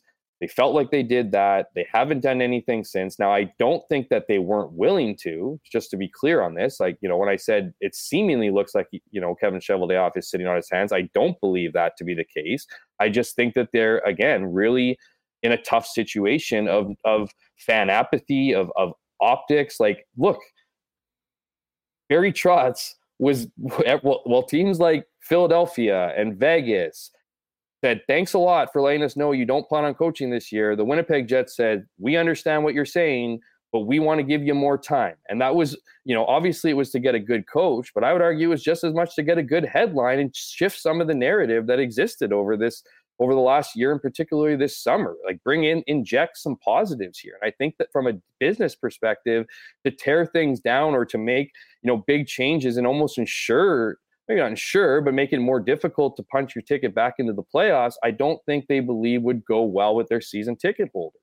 And so I think they're stuck in a situation where if we can't get what we want, let's keep what we have and pray that it pans out this year. And I think the problem is I think last year's lack of success wasn't the result of, COVID restrictions or tough schedules. Clearly, there was an issue there with Paul Maurice leaving during the season, so I'm not going to pretend like that didn't have an effect, but Paul Maurice left for a reason, right? I mean, he couldn't get those guys pulling in the same direction, and that wasn't, and look at Paul Maurice. He said he was going to be gone at the end of the season. And so that just I think strengthens my next point here, is I think this has been a bit of a slow burn for years, and to think that somehow guys going their separate ways and maybe a few of them working out together in certain cities, or guys heading off to Europe and kind of getting out of Dodge and wanting to come back a little bit hungrier for the season. Is that going to be enough to take this group over the top? Like, this team wasn't even close to the playoffs last season. I mean, we had that painful stretch down where it was like, we're going to keep fighting until we're mathematically eliminated.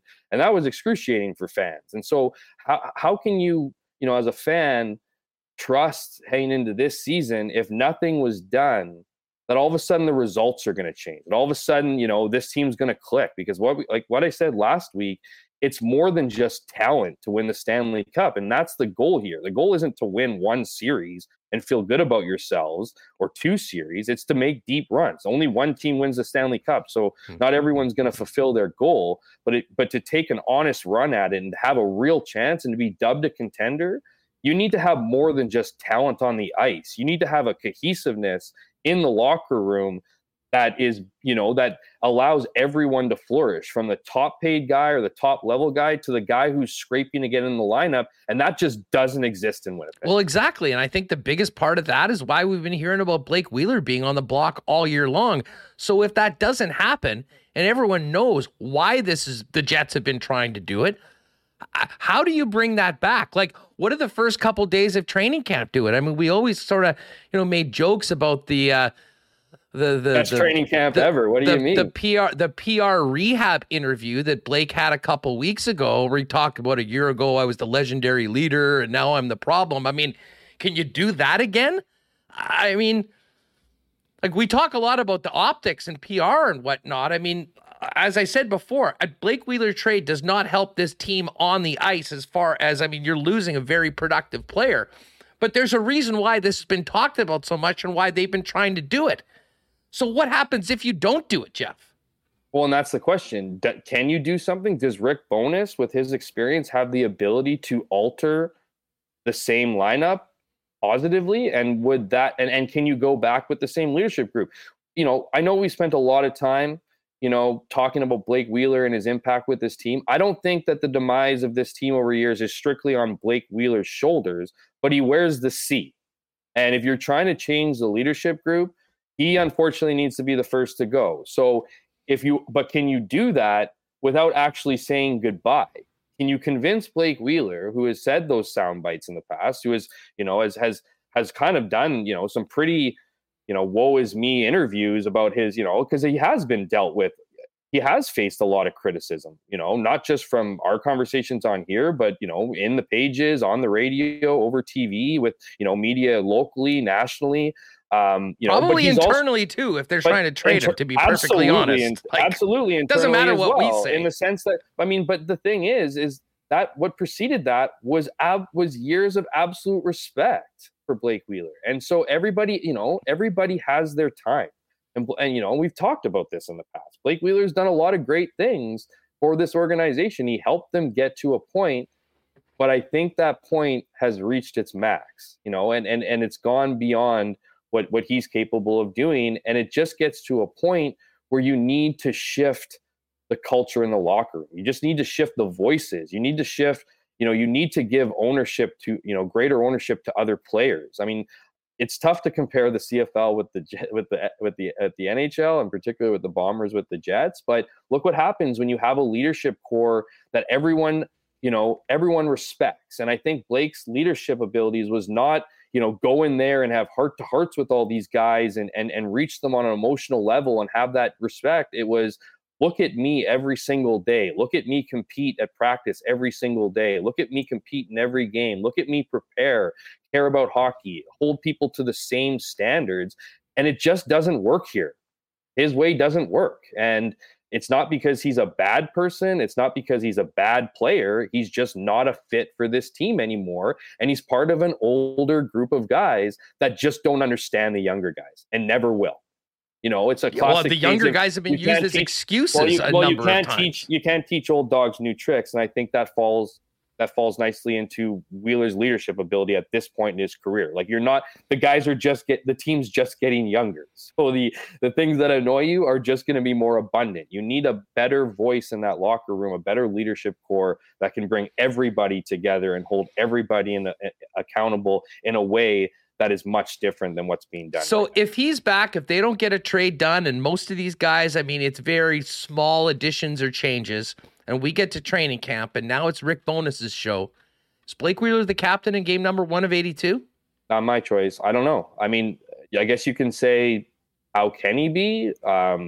Should he be? Those will certainly be the questions, right? At one point, the easiest thing is always to do nothing, which is just maintain the status quo. But the easy is rarely the right way. I agree. I absolutely agree. To me, it's one of those things where, yeah, it's I don't know what's going to happen. I don't know what the conversations have. I don't know if between when Bowness talked early on, looked like it was a couple, read text messages, but unanswered. So like, I mean, clearly that's changed, and you put a lot, you can't put any stock into that. He said he had a good chat with him when he came on the show a couple of weeks ago. He came on the show. So, and he also said to you that he was quote unquote ready to go. Can you picture Blake Wheeler taking like ready to go as in leave Winnipeg, or ready to go as in start the season here? Sure, but I mean, I just mean in general speaking, like, what's the odds of him getting to a situation where it's like, okay, can I, or would want to be willing to take a step back? I mean, we've seen in the past. I mean, he's got very defensive about his ability to score goals and his position in the lineup. I mean, how often have people in the analytics world, or just fans, or people in general, just have mocked up their lineups and have Blake Wheeler contributing on a third line? Well, I don't think Blake Wheeler is open to being a third line player. Is he open to being a backseat player as far as the leadership goes? I guess time will tell, but I think that would be a tough pill to swallow, considering everything he's done for this organization up to this point. Yeah, I'm and people that have been watching this show all through last year, I mean, I've said a number of times when we were talking about these key decisions at the end of the season, and a lot of it circled and centered out of our conversations about Mark Scheifele, and the fact that I thought he was as good as gone at the end of the season, the way the season went with what he was saying, that I did say I thought that Blake Wheeler could be part of the solution here going forward if he could take a step back. I mean, I'm less confident of that now than I was before. And I think it's partly things that we've heard throughout the year, partly what the team has been obviously trying to do. And I don't think they do that if they believe that he could be part of that. So it's going to make for a very interesting few days leading into training camp. And certainly if camp does start as is, you guys can figure out whether it's Wheeler first or Scheifele or Dubois stepping in front of the media, and it'll be quite a big day. Hey, just listen before we go. We talked about it last week. Things have quieted down a little bit, but a very interesting comment, coming out of the Hockey Canada aftermath. You got the World Juniors starting next week. Scott Smith under intense pressure to step down. I mean, I think it's all but a done deal that we do see a change of leadership in Hockey Canada, potentially all the way to the board level. The young woman that made the accusations against the players in 2018 has done an interview with the Globe and Mail. We've seen that today. I mean, just I know you're very much in tune to this story, Jeff. What's the latest on this, and how much are we going to be hearing about this when, these top young under 20 players get ready to play that World Juniors that was supposed to be last Christmas, coming up in the next couple of weeks in Edmonton? I'm still a bit flabbergasted that Canada's in it, to be honest with you, just because I think you're welcoming a bit of a nightmare situation and everyday focus on Hockey Canada. There's obviously a lot of pressure on TSN too, but I mean, the latest is everything you just said there. I mean, the young woman that's come forward and shared her feelings about it. There was a polygraph test that she took. Now I know that isn't, some people say it's junk science or whatever, but I'm not going to say it'd be worse necessarily, but she passed that. She's added, she won't be talking to Hockey Canada or I think the representatives of the defendants, in the sense that she's already offered additional information beyond what she's already offered. That's been extensive, evidence of text messages and communications and videos and all these things, and added added to her own testimony, all those things that are sworn affidavits. So, she's done a lot. I know she, on that topic, she talked about she doesn't love the fact that it's become national news, that this is a thing a country is, sports fans and people like, and general public has taken a great interest in. This is something that, that's not easy on the person, right? It's not easy at all. And so, getting to Hockey Canada, yeah, Scott Smith needs to go. I don't know if I agree with the whole board going, because the way I've seen it and read it and view it is that, a lot of those conversations were viewed in a vacuum of the chair of the board and the executive. So, the board wasn't called together for an emergency meeting after this. They didn't vote on certain things. So they were kind of left out of the dark. And I'd also mention this.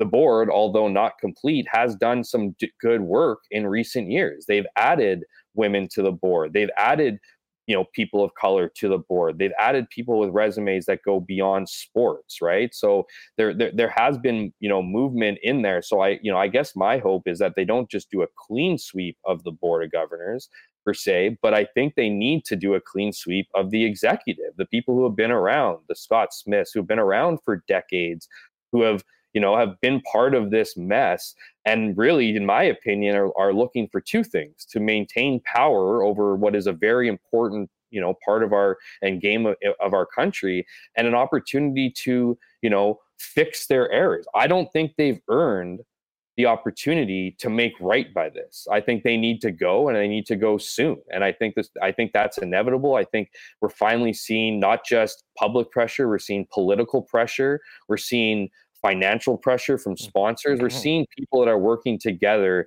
to create change that, I'll be quite frank with you, a year ago seemed impossible. And certainly for decades was impossible. They were untouchable. Nobody knew where Hockey Canada got all their money, what they did with all their money. Like, they were a hidden organization. They weren't. They went by the beat of their own drum and made their own decisions and vacuums and weren't accountable. Did not have to show all their expenses and where things going. Now they have to do that, and it looks gross. So to see these guys think that they're the right people to move this ship forward it's cringy to just even listen to, let alone believe or suggest. And so at this point, I think we're just headed to, we're going to get past this World Junior Tournament. I know the IHF thinks it's important for other teams to get those development. We've already seen COVID strip a lot of players of development opportunities and scouting opportunities. And you can make the argument, obviously, that the kids that are in it this year are not, they're just kids, or they're just people who have, haven't been part of this or been swept up in it. Personally, I think it's going to be a tough week for Canada. I think it's going to be a tough situation for Hockey Canada, obviously, and it'll be interesting to see what the fallout is. But by the end of summer, if there isn't new leadership in Hockey Canada, well, I don't know what's going to happen, to be quite honest. No doubt. You're going to be in Montreal for the game on Thursday? Yeah, they're calling me out right now to get close to the train. So heading from Ottawa to Montreal right now, and be there this evening and ready for tomorrow, or I guess Thursday's game. Perfect. Well, I'm going to be away for a couple days at the end of the week. Maybe we'll get Remo to hit you up, and you can help him out for a few minutes at some point over Thursday or Friday, depending on what your schedule is, and pop in. But great conversation as always, Jeff. Have a safe ride in the lap of luxury on that train, and enjoy Montreal. I'm sure you might be able to find a good time or two leading into the game. Just another wicked day in my kick-ass life, Huss. Thanks for having me on, and shout out to the commenters. Let's see if this Bomber run can't continue to be magical. It is something special to witness, and I'm happy for everyone in Winnipeg that we, as we shift to Jets and a little bit of disappointing talk, at least there's one team carrying their weight and more, and something to be excited about. Well, we still have a couple weeks of sunshine. No doubt. Thanks so much, Jeff. There it is, Jeff Hamilton, at Jeff K. Hamilton on Twitter, and make sure to check out his work covering the Blue Bombers in the world of sports in the pages of the Winnipeg Free Press. And as always, when we talk Bombers on the show, we do it for our friends at Princess Auto, who will be welcoming Bomber fans back to the Princess Auto tailgate party a week Thursday when the Bombers finally return. And we'll just be getting going because the Bombers do play 6 of their final 9 games at home at IG Field. Of course, the Princess Auto tailgate party gets going at 5:30, 2 hours before game time. Discounted beers, hot dogs, drinks, DJ Finesse spinning, prizes from the Princess Auto crew. Definitely the place to be. And of course, Princess Auto is also the place where you'll find the best deals on the most unique assortment of tools and equipment around. Everything you need to complete the projects on your list or start something new is at Princess Auto. 2 Winnipeg locations, Panet Road, Portage Avenue West, and you can always shop online 24/7, 365 at princessauto.com. If you're thinking about a new vehicle, you know where to go. Head on down to our friends at Knott Auto Corp at Waverly and McGillivray and check out everything they've got on the lot, or talk to a Knott expert about the car of your dreams. Why not get into that car at a great price with the help of the Knott team?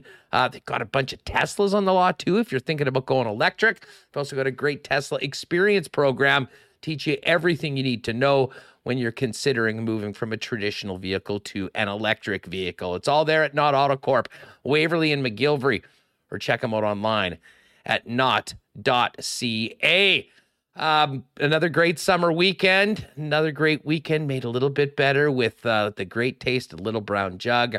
I had a few 1919s on the weekend, always my favorite. But with so many great new summer beers, you might want to go and check out the Summer Good Times Variety Pack right now, available at Little Brown Jug. Your best place to do that is pop down and see him at William Avenue in the Exchange. But you can also pick it up at your favorite local beer store or at liquor marts as well, or check them out online at littlebrownjug.ca. And by the way, speaking of Little Brown Jug, here's a little teaser, folks. I said I'd let you know this week.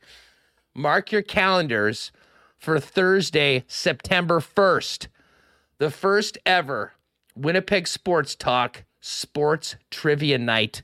I'll be hosting it. We're going to put together a great program for a couple hours at Little Brown Jug on September 1st. So right now, talk to your crew, get ready. We'll let you know how to reserve a table for that event, but mark it down September 1st at Little Brown Jug. Really looking forward to that. And Remus mentioned it earlier, but a huge thanks from WST to Big Nick and Nikki over at the Nick and Nikki DQ group for that wonderful cake for Evan's 3rd birthday. There's nothing better than a DQ ice cream cake for any sort of party, especially during the summer. And they can hook you up at any of the 4 Nick and Nikki DQs. And while you're there, check out the amazing new Blizzard flavors, the delicious stack burgers, and more. And of course, Nick and Nikki DQ have 4 locations: DQ Niverville, DQ Northgate, DQ Polo Park, and DQ St. Anne's. And the Winnipeg locations are available on your favorite delivery app as well. And hit them up on Instagram at DQ Manitoba if you would like to make an order in advance to pick up quick and easy at any of the 4 Nick and Nikki DQs. All right, great stuff with Hammer and Justin Dunk. Let's get Remus back in here because we've got a lot to get to. Remo, I knew the Bombers were going to dominate the conversations today, and frankly, I am just fine with that. Not a lot going on over the last few days for the Winnipeg Jets as we still wait to see how things shake up. But the bottom line is 8-0 is 8-0, and after a game like that Saturday night against the Calgary Stampeders, the Bombers should dominate the conversations on WST today. Yeah, absolutely. And I remember a couple of years ago, Huss, when the Bombers, they were the team falling short against Calgary. They played so well. You'd be like, oh, they played Calgary great and, just lose. And this year, 8-0, back-to-back Grey Cup champions, looking like favorites for the three-peat. I don't know if we're sitting here appreciating how great this Bomber success is. You remember watching Calgary think, oh, I wish the Bombers could win like them, and they're the model franchise in the CFL right now, and it doesn't matter who's out, or it doesn't matter if you're playing well or having a bad game. They're finding ways to win over and over again, and it's always different ways. It could be the defense, it could be the offense, special teams, everything.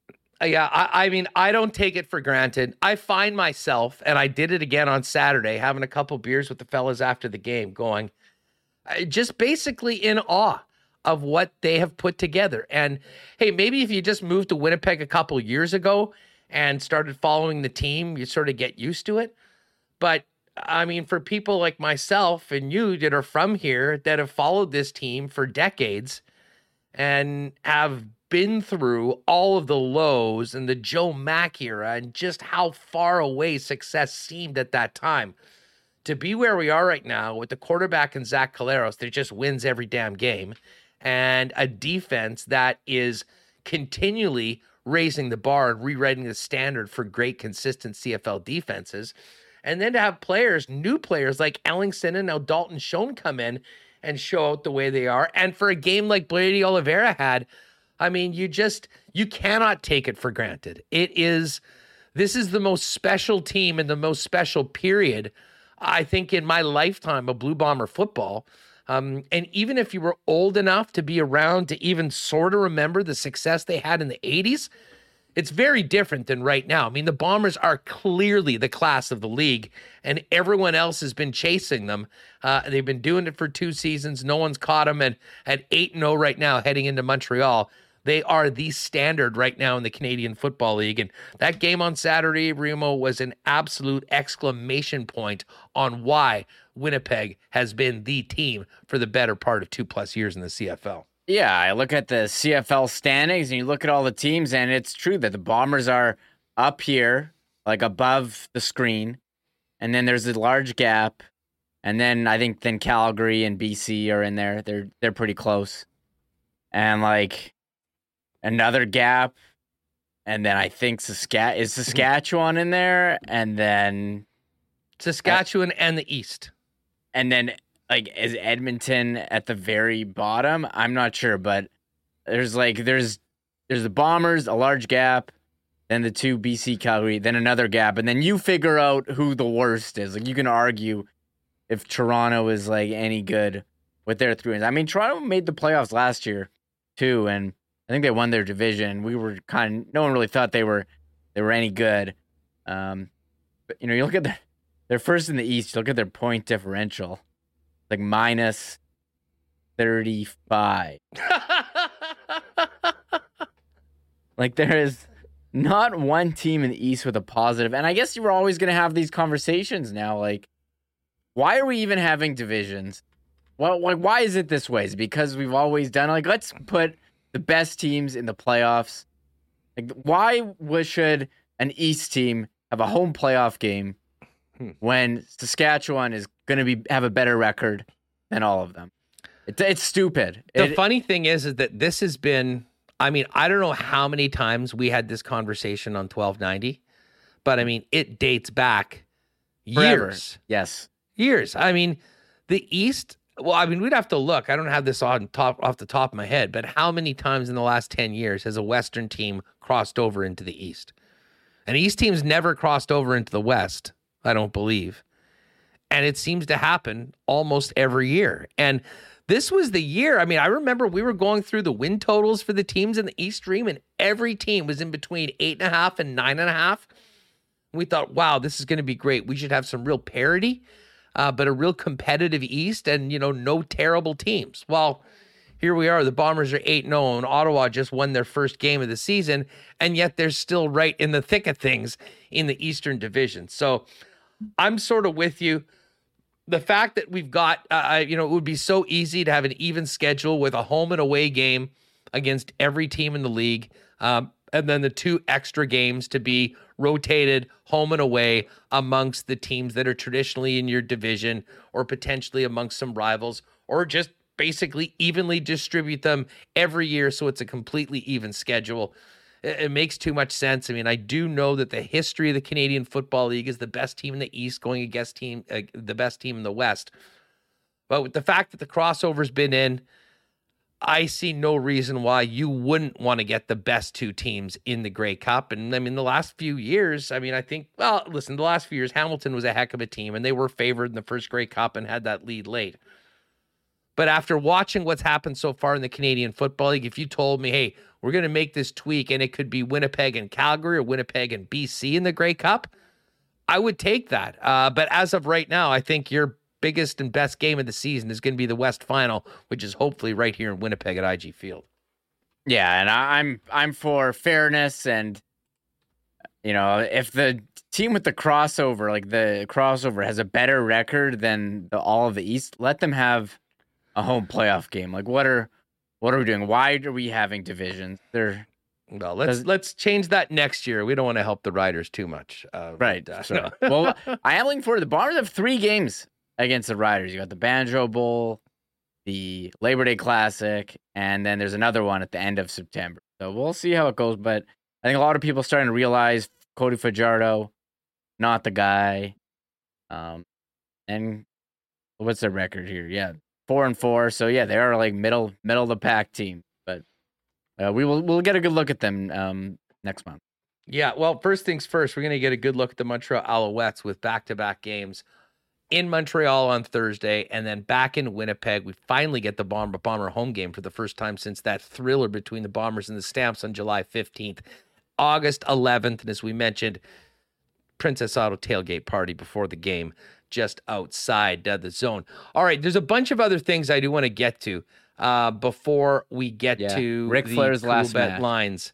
Yeah. Okay. Well, we will get to that in a minute. But, and I mentioned this briefly with Jeff, but for folks that just popped on, huge story right now in the National Football League. And Deshaun Watson gets a 6-game suspension from the independent arbitrator.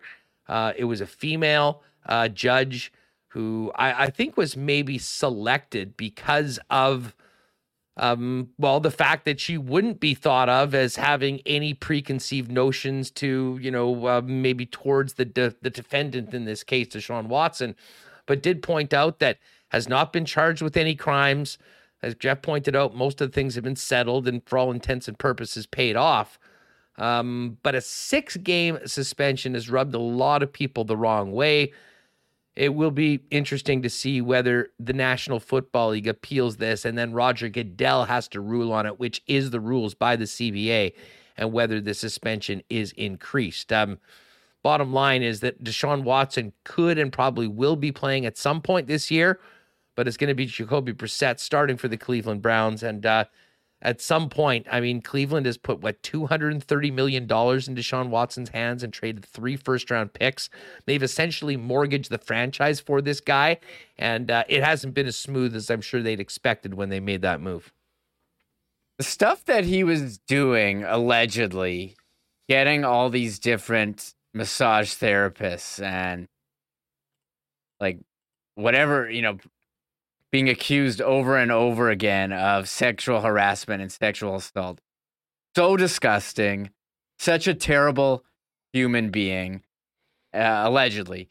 And for the 6 games, it just doesn't seem right. And I know they're going with what the rule book says, but I don't think anyone thinks that this guy should have only 6 games. And it seems like, for all this, he's going to get off with little to no punishment. The Browns are going to be fine. It's pretty, the allegations pretty. Should it matter that it's gone to 2 grand juries and he hasn't been charged yet? I mean, the one thing I'll say, and I'm sort of on your side, I mean, the stuff that he's alleged to have done, and he's paid off or made settlements with 23 people. It's pretty clear something happened. But at the same time, I mean, we're so anxious to cancel everybody, for lack of a better term, right now. When it goes through to a judge and they make their ruling based on precedent, history, and all the evidence at hand, and then it's not good enough. I mean, I have a hard time wondering what the right thing to do go forward, but at the same time, I agree that it is somewhat absurd, especially the fact that the way they did his contract, his salary is only $1 million this year. So he's basically not going to lose hardly any money, as opposed to if his actual salary, not the entire signing bonus, was chipped away and he lost 6 of 17 games. Yeah, it just seems all around. If you're good, really good at football, Huss, and you're at a star, premium position like quarterback, the rules don't apply to you. And I think people are it's disappointing that he would only get 6 games. But, I guess they didn't have any reason to do more based on what the past rules have been. So I think he doesn't mean you can't think he's a, gross human being, but I don't know, he's going to be playing in the NFL. And look, if it means, I can start him in fantasy, I'll start him too. If, he's low priced on DFS and he's value. Listen, I think he should be suspended. That being said, if he's got a good price in DraftKings, he's on my club. If he's in a high team total, I'm, I like trying to win money. So I know you're joking, but unfortunately, that sort of is the truth, and that is part of the reason why the NFL is the engine that can take all these hits and doesn't even miss a beat. I mean, when Deshaun Watson's not there, people will be talking about everything else. When he's back, it'll be all about him and what happens with the Cleveland Browns. And despite themselves, despite Roger Goodell and all the things that he's done while he's been running, it just seems like there's absolutely nothing can stop the National Football League. And, despite this is somewhat of a distasteful story, I think, for everyone to be talking about and have to deal with over and over again, especially for the people. And I feel sorry for Browns fans, especially female Browns fans, this is the savior of your team coming in there. You're pretty much right in the fact that, talk to us about how he's doing in fantasy in a few weeks. And, for the vast majority of football fans, as sad as this is, people are going to forget this quite quickly, I'd imagine. Although he'll always be be holding this one over his head. I don't know. Yeah, there's just the sheer number of, I think it's allegations. It's unheard of. I feel horrible for the women who had to, you think you're doing some treatment on a guy and does what he's alleged to have doing. It's horrifying. It is. And I guess there's been reports there's upwards of 60 women that have handled it's a poor way of putting it, that have dealt with these sort of things from Deshaun Watson. So, as I said, glad I'm not a Browns fan. And I sort of do hope that Roger Goodell steps in and adds something onto this. I think it would certainly be the right thing to do. But I'm just not sure that in fact happens. So that's the latest there. And then the other story, Remo, how about the Miami Dolphins losing their number 1 pick next year and a 3rd round pick the following for the tampering actions of Stephen Ross, the owner? Losing a 1st round pick for a National Football League team can absolutely be devastating, especially in a team like Miami. And I know Tua Non and all the Tua supporters think that he's going to have this big breakout year. If he doesn't, though, the Miami Dolphins are going to need a quarterback, and to lose that pick in next year's draft could be even more devastating, as we hit with Jay Dunk earlier. Yeah, that's huge. You're losing a 1st round pick. And the other thing that's coming out of this report, what Brian Flores, again, his lawsuit, he was saying Stephen Ross offered him $100,000 per loss, and the NFL investigating determined that $100,000 offer he was joking when he made that, so that didn't factor in. I guess if he didn't offer him like a contract for the $100,000 per loss, then it was just a joke because they said it wasn't a real offer. So pretty that is also seems wrong in terms of teams. You see it in sports, teams not only not trying to win, but an owner advocating to his coach to lose, or jokingly advocate to lose. Yeah, no, it is a bit of, as I said, brutal for the Dolphins. And my pal Feinberg said today on Twitter, if this happens to me, I would rather my owner walk the proverbial plank and have to leave the team than lose my 1st round pick next year. Those things are too important. So we'll see what that means for the Dolphins going forward. Of course, we'll get much more into the NFL probably starting next week with some training camp reports. And we'll certainly bring in some fantasy experts as well to help you all get ready for your drafts coming up. All right, we touched on quickly in our Breezy Bend golf report earlier, but Fino, back-to-back. Gotta love you, Tony. Thank you.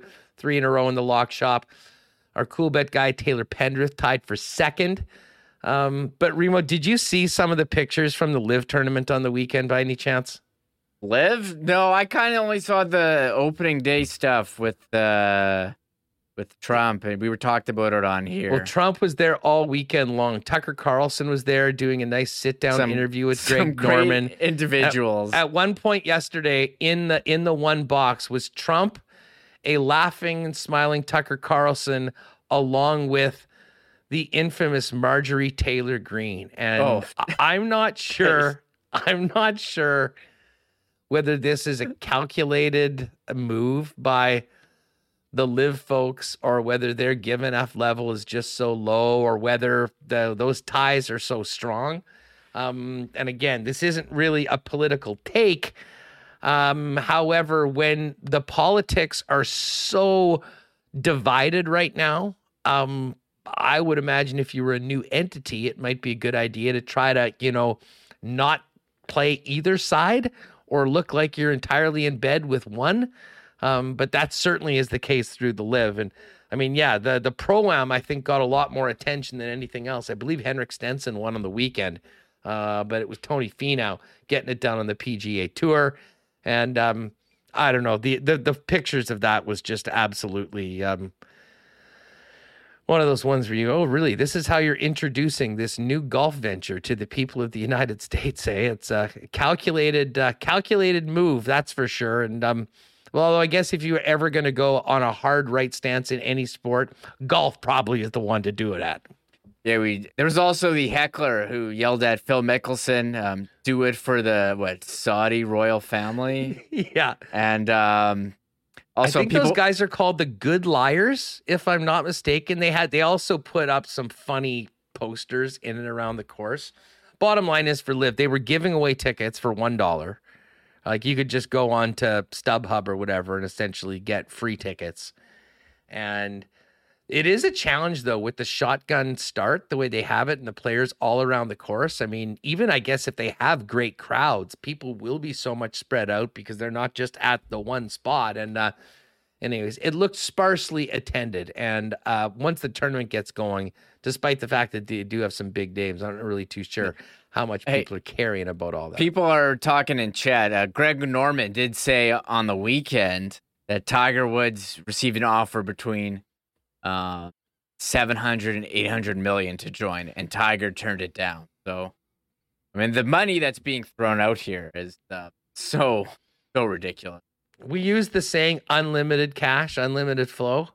The Saudi investment fund legitimately has unlimited reserves. And I mean, nobody can compete with that. So I don't know what's going to happen with golf going forward into next year. I mean, I do think the FedEx Cup playoffs are going to happen. I mean, we talked about Cam Smith, who won the Open Championship. He's got exemptions for the next 5 years. There's reportedly over $100 million on the table for him to leave. There is the President's Cup coming up, and I think the Aussies that are still there would love to play and be a part of that team. But once that's finished, don't be surprised if hopefully Cam Smith, I really hope that doesn't happen. I love Smith and would love to see him continue on tour. But next year, this story is just really getting started. And I know that's has rubbed some people the wrong way. Lowry's right hand, watch them live. The kind of man, they play music and tell the guys are hungover or don't care half the time. Oh, Lowry's right hand, ride with me, baby. My main man, Tony Finau, is red hot. Won 450 off in the last 2 weekends. Yes, back-to-back on Big Tone the last 2 weeks. It was a very exciting lock shop earlier today. Check that out earlier if you missed it. All right, let's get to some cool bet lines.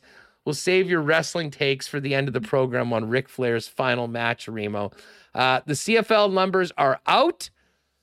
Bombers opened at 6-point favorites. When we did the lock shop earlier today, they were back to 5. They were down to 5, and it's now 5.5. And full disclosure, I did take the Alouettes +6.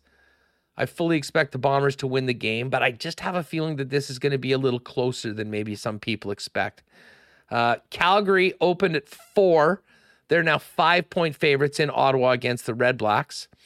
The Argos yesterday opened as 2.5-point favorites. It's now down to 2 against Hamilton. And the opening line was BC 12-point favorites at home. It's now down to 11.5. I don't know. I held my nose and took the 12 points with Edmonton, Reem. But then I got reminded by Dusty about how embarrassed the Elks got in game number 1. I think they're coming around, but man, BC is still a wagon. I mean, the Bombers gave them that one loss, so we have seen them. Other than that, though, they have been flawless so far this year, and another great win with just a complete turnaround of the game in that second half, not allowing Saskatchewan on the board. Yeah, a lot of people saying Nathan Rourke, he's human. He's starting to throw interceptions. The Bombers totally exposed him. Now the league's catching up. Not the case. He went pretty nuts with the touchdown passes and the yards this week to Saskatchewan. So Nathan Rourke, he's back, and I think he was named one of the CFL came with their top performers just during our show. I think Zach was one of them.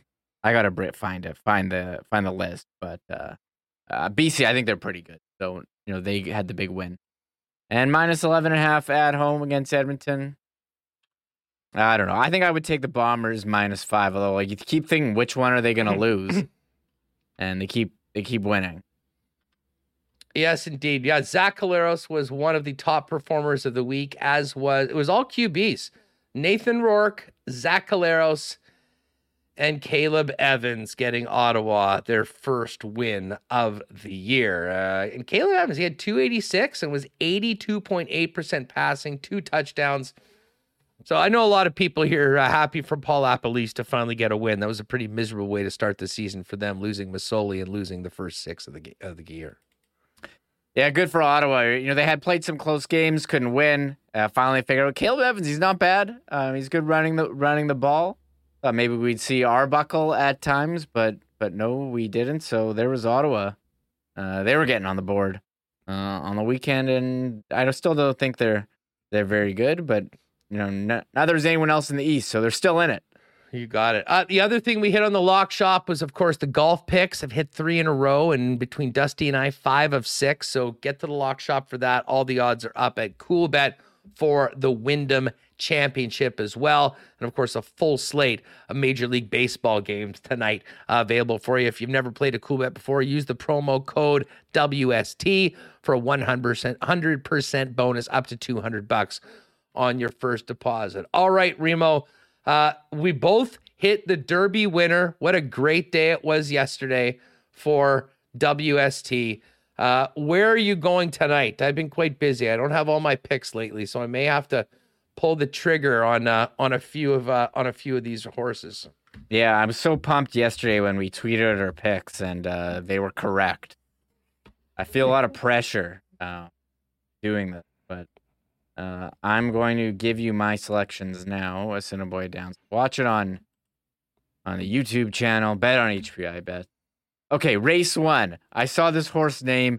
I was like, I'm very in. Party at my place. One word. Let's go. That was an easy bet for me. $5 to win. That was an easy one. Race 2. I'm going with some former ones for me. Interesting Times is one for me before. We are living in quite interesting times. How could I not pick that horse? I'm picking Interesting Times to win. And race 3, I'm doing a Quinella 1-3 Enhanced Finance we've had before. And the other one is Wits Gato. That's a Quinella 1-3. First and second place, any order. And race 4 to win. Call the Cops to win. We always bet on Call the Cops. So there you go. We do. All right. Okay, I'm going to go in race number 2. I am taking Wits 10-10 to win. Number 4, bit of a longer shot. Race number 3, we're going to do a little triactor box here. Enhanced Finance, Wits Gato, and we'll throw in Zig.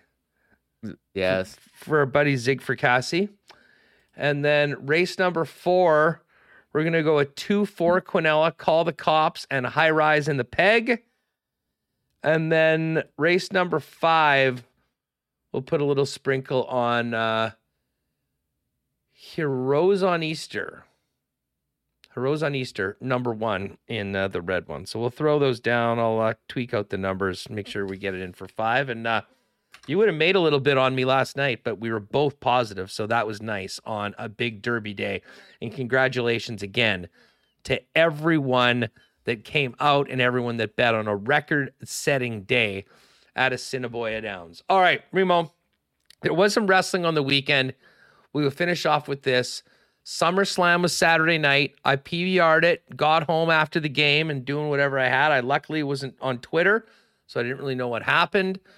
Brock Lesnar brought out a massive piece of farm machinery and at one point literally lifted up the ring. It was quite a spectacle, but the Usos and Roman Reigns threw a bunch of stuff on him, and he did not win the last man standing match. Pat McAfee beat Baron Corbin. He's so good at this. I mean, he's an incredible announcer, and that was, I guess, his 3rd match in the WWE. He is something to behold and, pulled off some incredible moves. And I know there's a lot of people that can't stand Logan Paul, but this guy is an incredible athlete. He went up against The Miz. If you haven't seen some of the highlights, go on social media and check it out. Looked like the guy had been in the ring for 10 years. Really, really spectacular stuff. Overall, pretty fun card. It was a little meh going into it. My favorite guy, Riddle, wasn't in. But overall, pretty entertaining.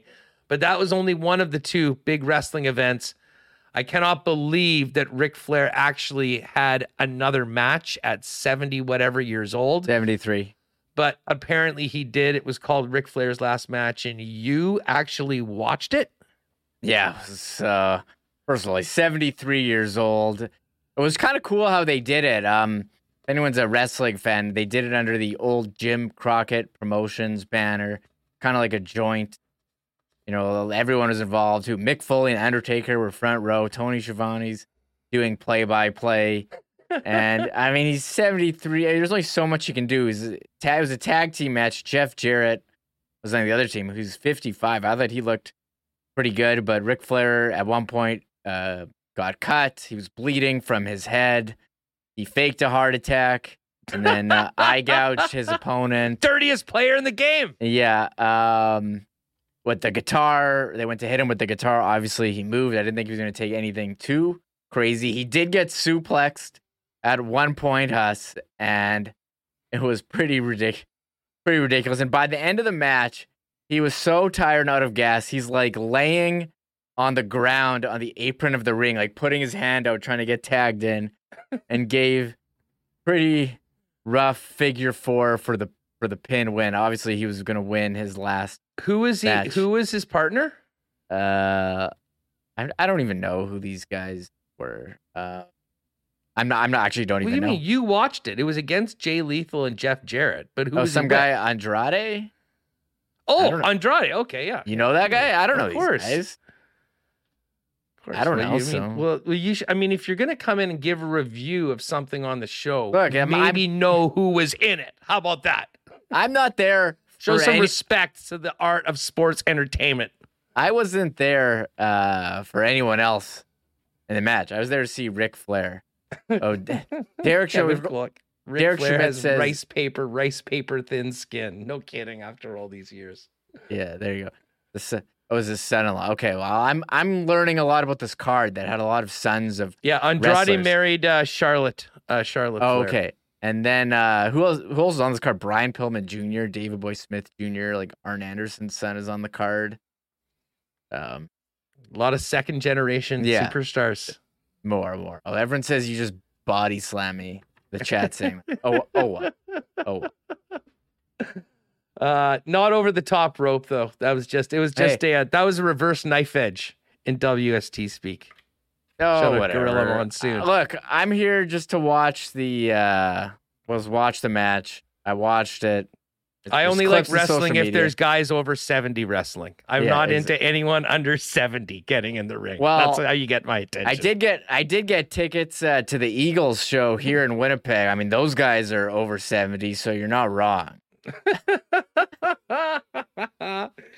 Hey, before we go, Jay's in action tonight. Lots of action. Of course, Thursday night is time for Bombers and Alouettes. Pop by your local Boston Pizza. Check out the happy hour menu and the great summer menu, including the carnitas pizzas and tacos.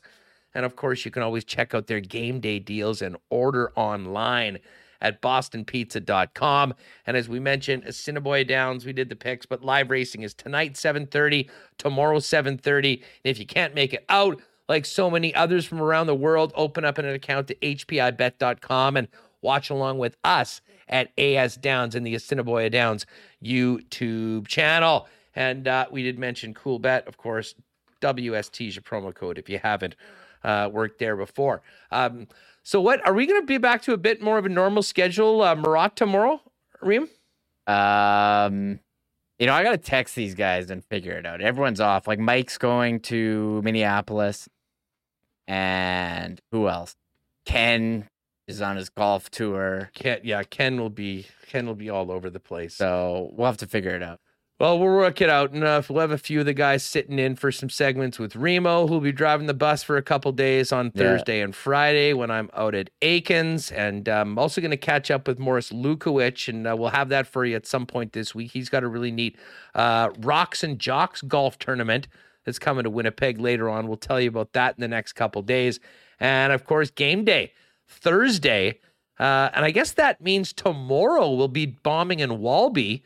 Following us here on WST. We'll bump people over there on the YouTube channel after the program. But it's going to do it for us. Hope you had a great weekend. Lots of fun things to talk about today.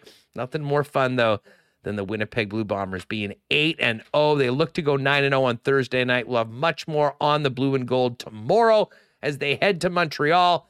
And we'll be back. If there's any hockey news, we'll have it for you. Of course, World Juniors coming up. Oh, by the way, I know we mentioned Leon Gavanka, but unfortunately, no Rucker McGroarty on Team USA. He'll look to be a member of next year's Team Ream, but I guess at this point next week, if it's quite quiet, we will get into a little junior talk. Oh, yes, and the reminder, Valor tickets. All right, who's with us right now? Listen, this is perfect that we did this right at the end of the show because our most loyal folks that are with us here can get in on the Wheel of Winners. All right, folks, if you want to go to the Valor game, tickets tomorrow, and we've got some tickets for Sunday. So Remo, can we do a exclamation mark tickets? Yeah, just do tomorrow. We'll do the Sunday one another time. Yeah, okay. I'll send them to you, and you can do those on Thursday. You send them to me. You can do Thursday or Friday. All right, folks. So, the raffle has been canceled. We're about to starting and by the way, Darren and the gang are doing a bonfire midweek today, 7:30. That'll be fun for Bomber fans, so make sure to check that out on the YouTube channel. And I will be back tomorrow, but we'll get some stuff ready so Remo's not up a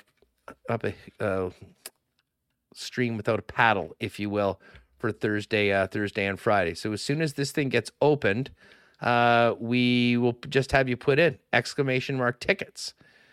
And yeah, we've got some great Valor seats to give away. Very, very fun game on Saturday. The lads deserved a much, much better fate.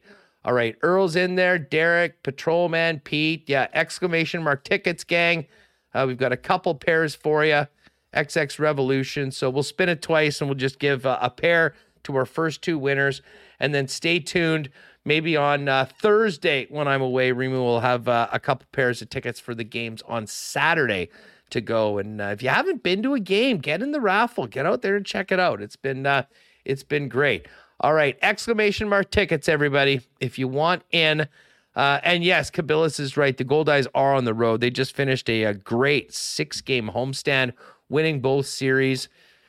And in fact, while we get the tickets in here, let's do a quick little standings result to see where the Gold Eyes are at after that nice win yesterday. We've got news, we've got stats, and the standings are as follows right now in the American Association. The Gold Eyes 9-1 in their last 10 and winners of 5 straight. They're now 12 games above 500 at 40-28, and they are 5 back of the Kansas City Monarchs, who are coming to Winnipeg in a couple of weeks.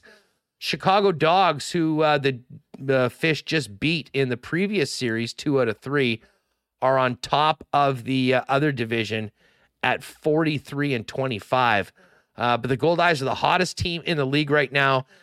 They are just back of Kansas City and Fargo. And if they can keep things rolling on the road like they had at home, we could be talking about a great, great pennant race in the American Association. All right, last call for Valor tickets, folks. Exclamation mark tickets if you want to get in on it. We've got a couple pairs to give away. Remus, if you want to close it off, let's finish it off with the Wheel of Winners and get some people ready for this Valor game tomorrow night. Sure. Let me close it off. We got a couple entrants, but hold on one sec. Doing this quickly as we wind it down. Got to get that podcast exactly going. The folks that have been waiting for the audio version. Yes, I know there's some mentions of Brad Lambert. Lambert will be playing for Finland. Maybe Finland will be our team on WST at the World Juniors. Although I think this would have been the case anyways, regardless of everything that had been happening with Hockey Canada over the last little while. It takes me a while to get into the World Juniors at Christmas. In the middle of August, let's just say I don't think I'll be living and breathing every minute of the tournament right now. But I mean, listen, for the kids that are playing in it, I hope it goes off well. I hope it's a great experience. Just a lot of bit of a dark cloud around that event and everything to do with the World Juniors right now for some pretty sad reasons. Yeah, I'll agree with you there. I always find it hard to get excited for the round robin games where like Canada's scoring 10 on some other country. But I do enjoy, if there's a good final or playoff games or Canada US, but I'm not Sunday night after the CFL game, I was over at a local spot near my place and we had TSN on, and it was the Canada-Switzerland game from like the under 18s or something. Yeah, it's Ivan Hlinka or Gretzky Hlinka. Yeah. Hlinka Gretzky. Like, I mean, it was 6-0 early. It was 9 or 10 zip. I mean, primetime TV. It just goes to show there wasn't much else on right now. I'm not sure that it's a tough time of year for live sports content. I would agree. All right, we got the wheel? Yeah, it is right here. All right, everyone. Thanks for entering. We're going to spin it twice. We've got 2 pairs of tickets for tomorrow's Valor FC game. And then we'll have another couple pairs to give away on Thursday for the game on the weekend. All right, Remo, fire it up. First pair of tickets goes to who? He has spun. And our winner is Larry. Larry TSG. Right on, Larry. Larry, just fire us a quick email at winnipegsportstalk@gmail.com and let us know if that's the email you want us to send them to, and we will transfer them to you. All right, Larry's got a pair. Who is next? Who is our second winner, Reem? Winner number 2 is B. Henderson. All right, Larry, TSG, and B. Henderson are winners for today. Great stuff. And hey, you stick around, you ride with us right till the end, had a better chance of winning because we did lose a few people beforehand. So both you guys, just send us an email. winnipegsportstalk@gmail.com. I'll send you those tickets tonight and enjoy the game tomorrow, courtesy of your friends over at Winnipeg Sports Talk. All right, that's going to do it for us.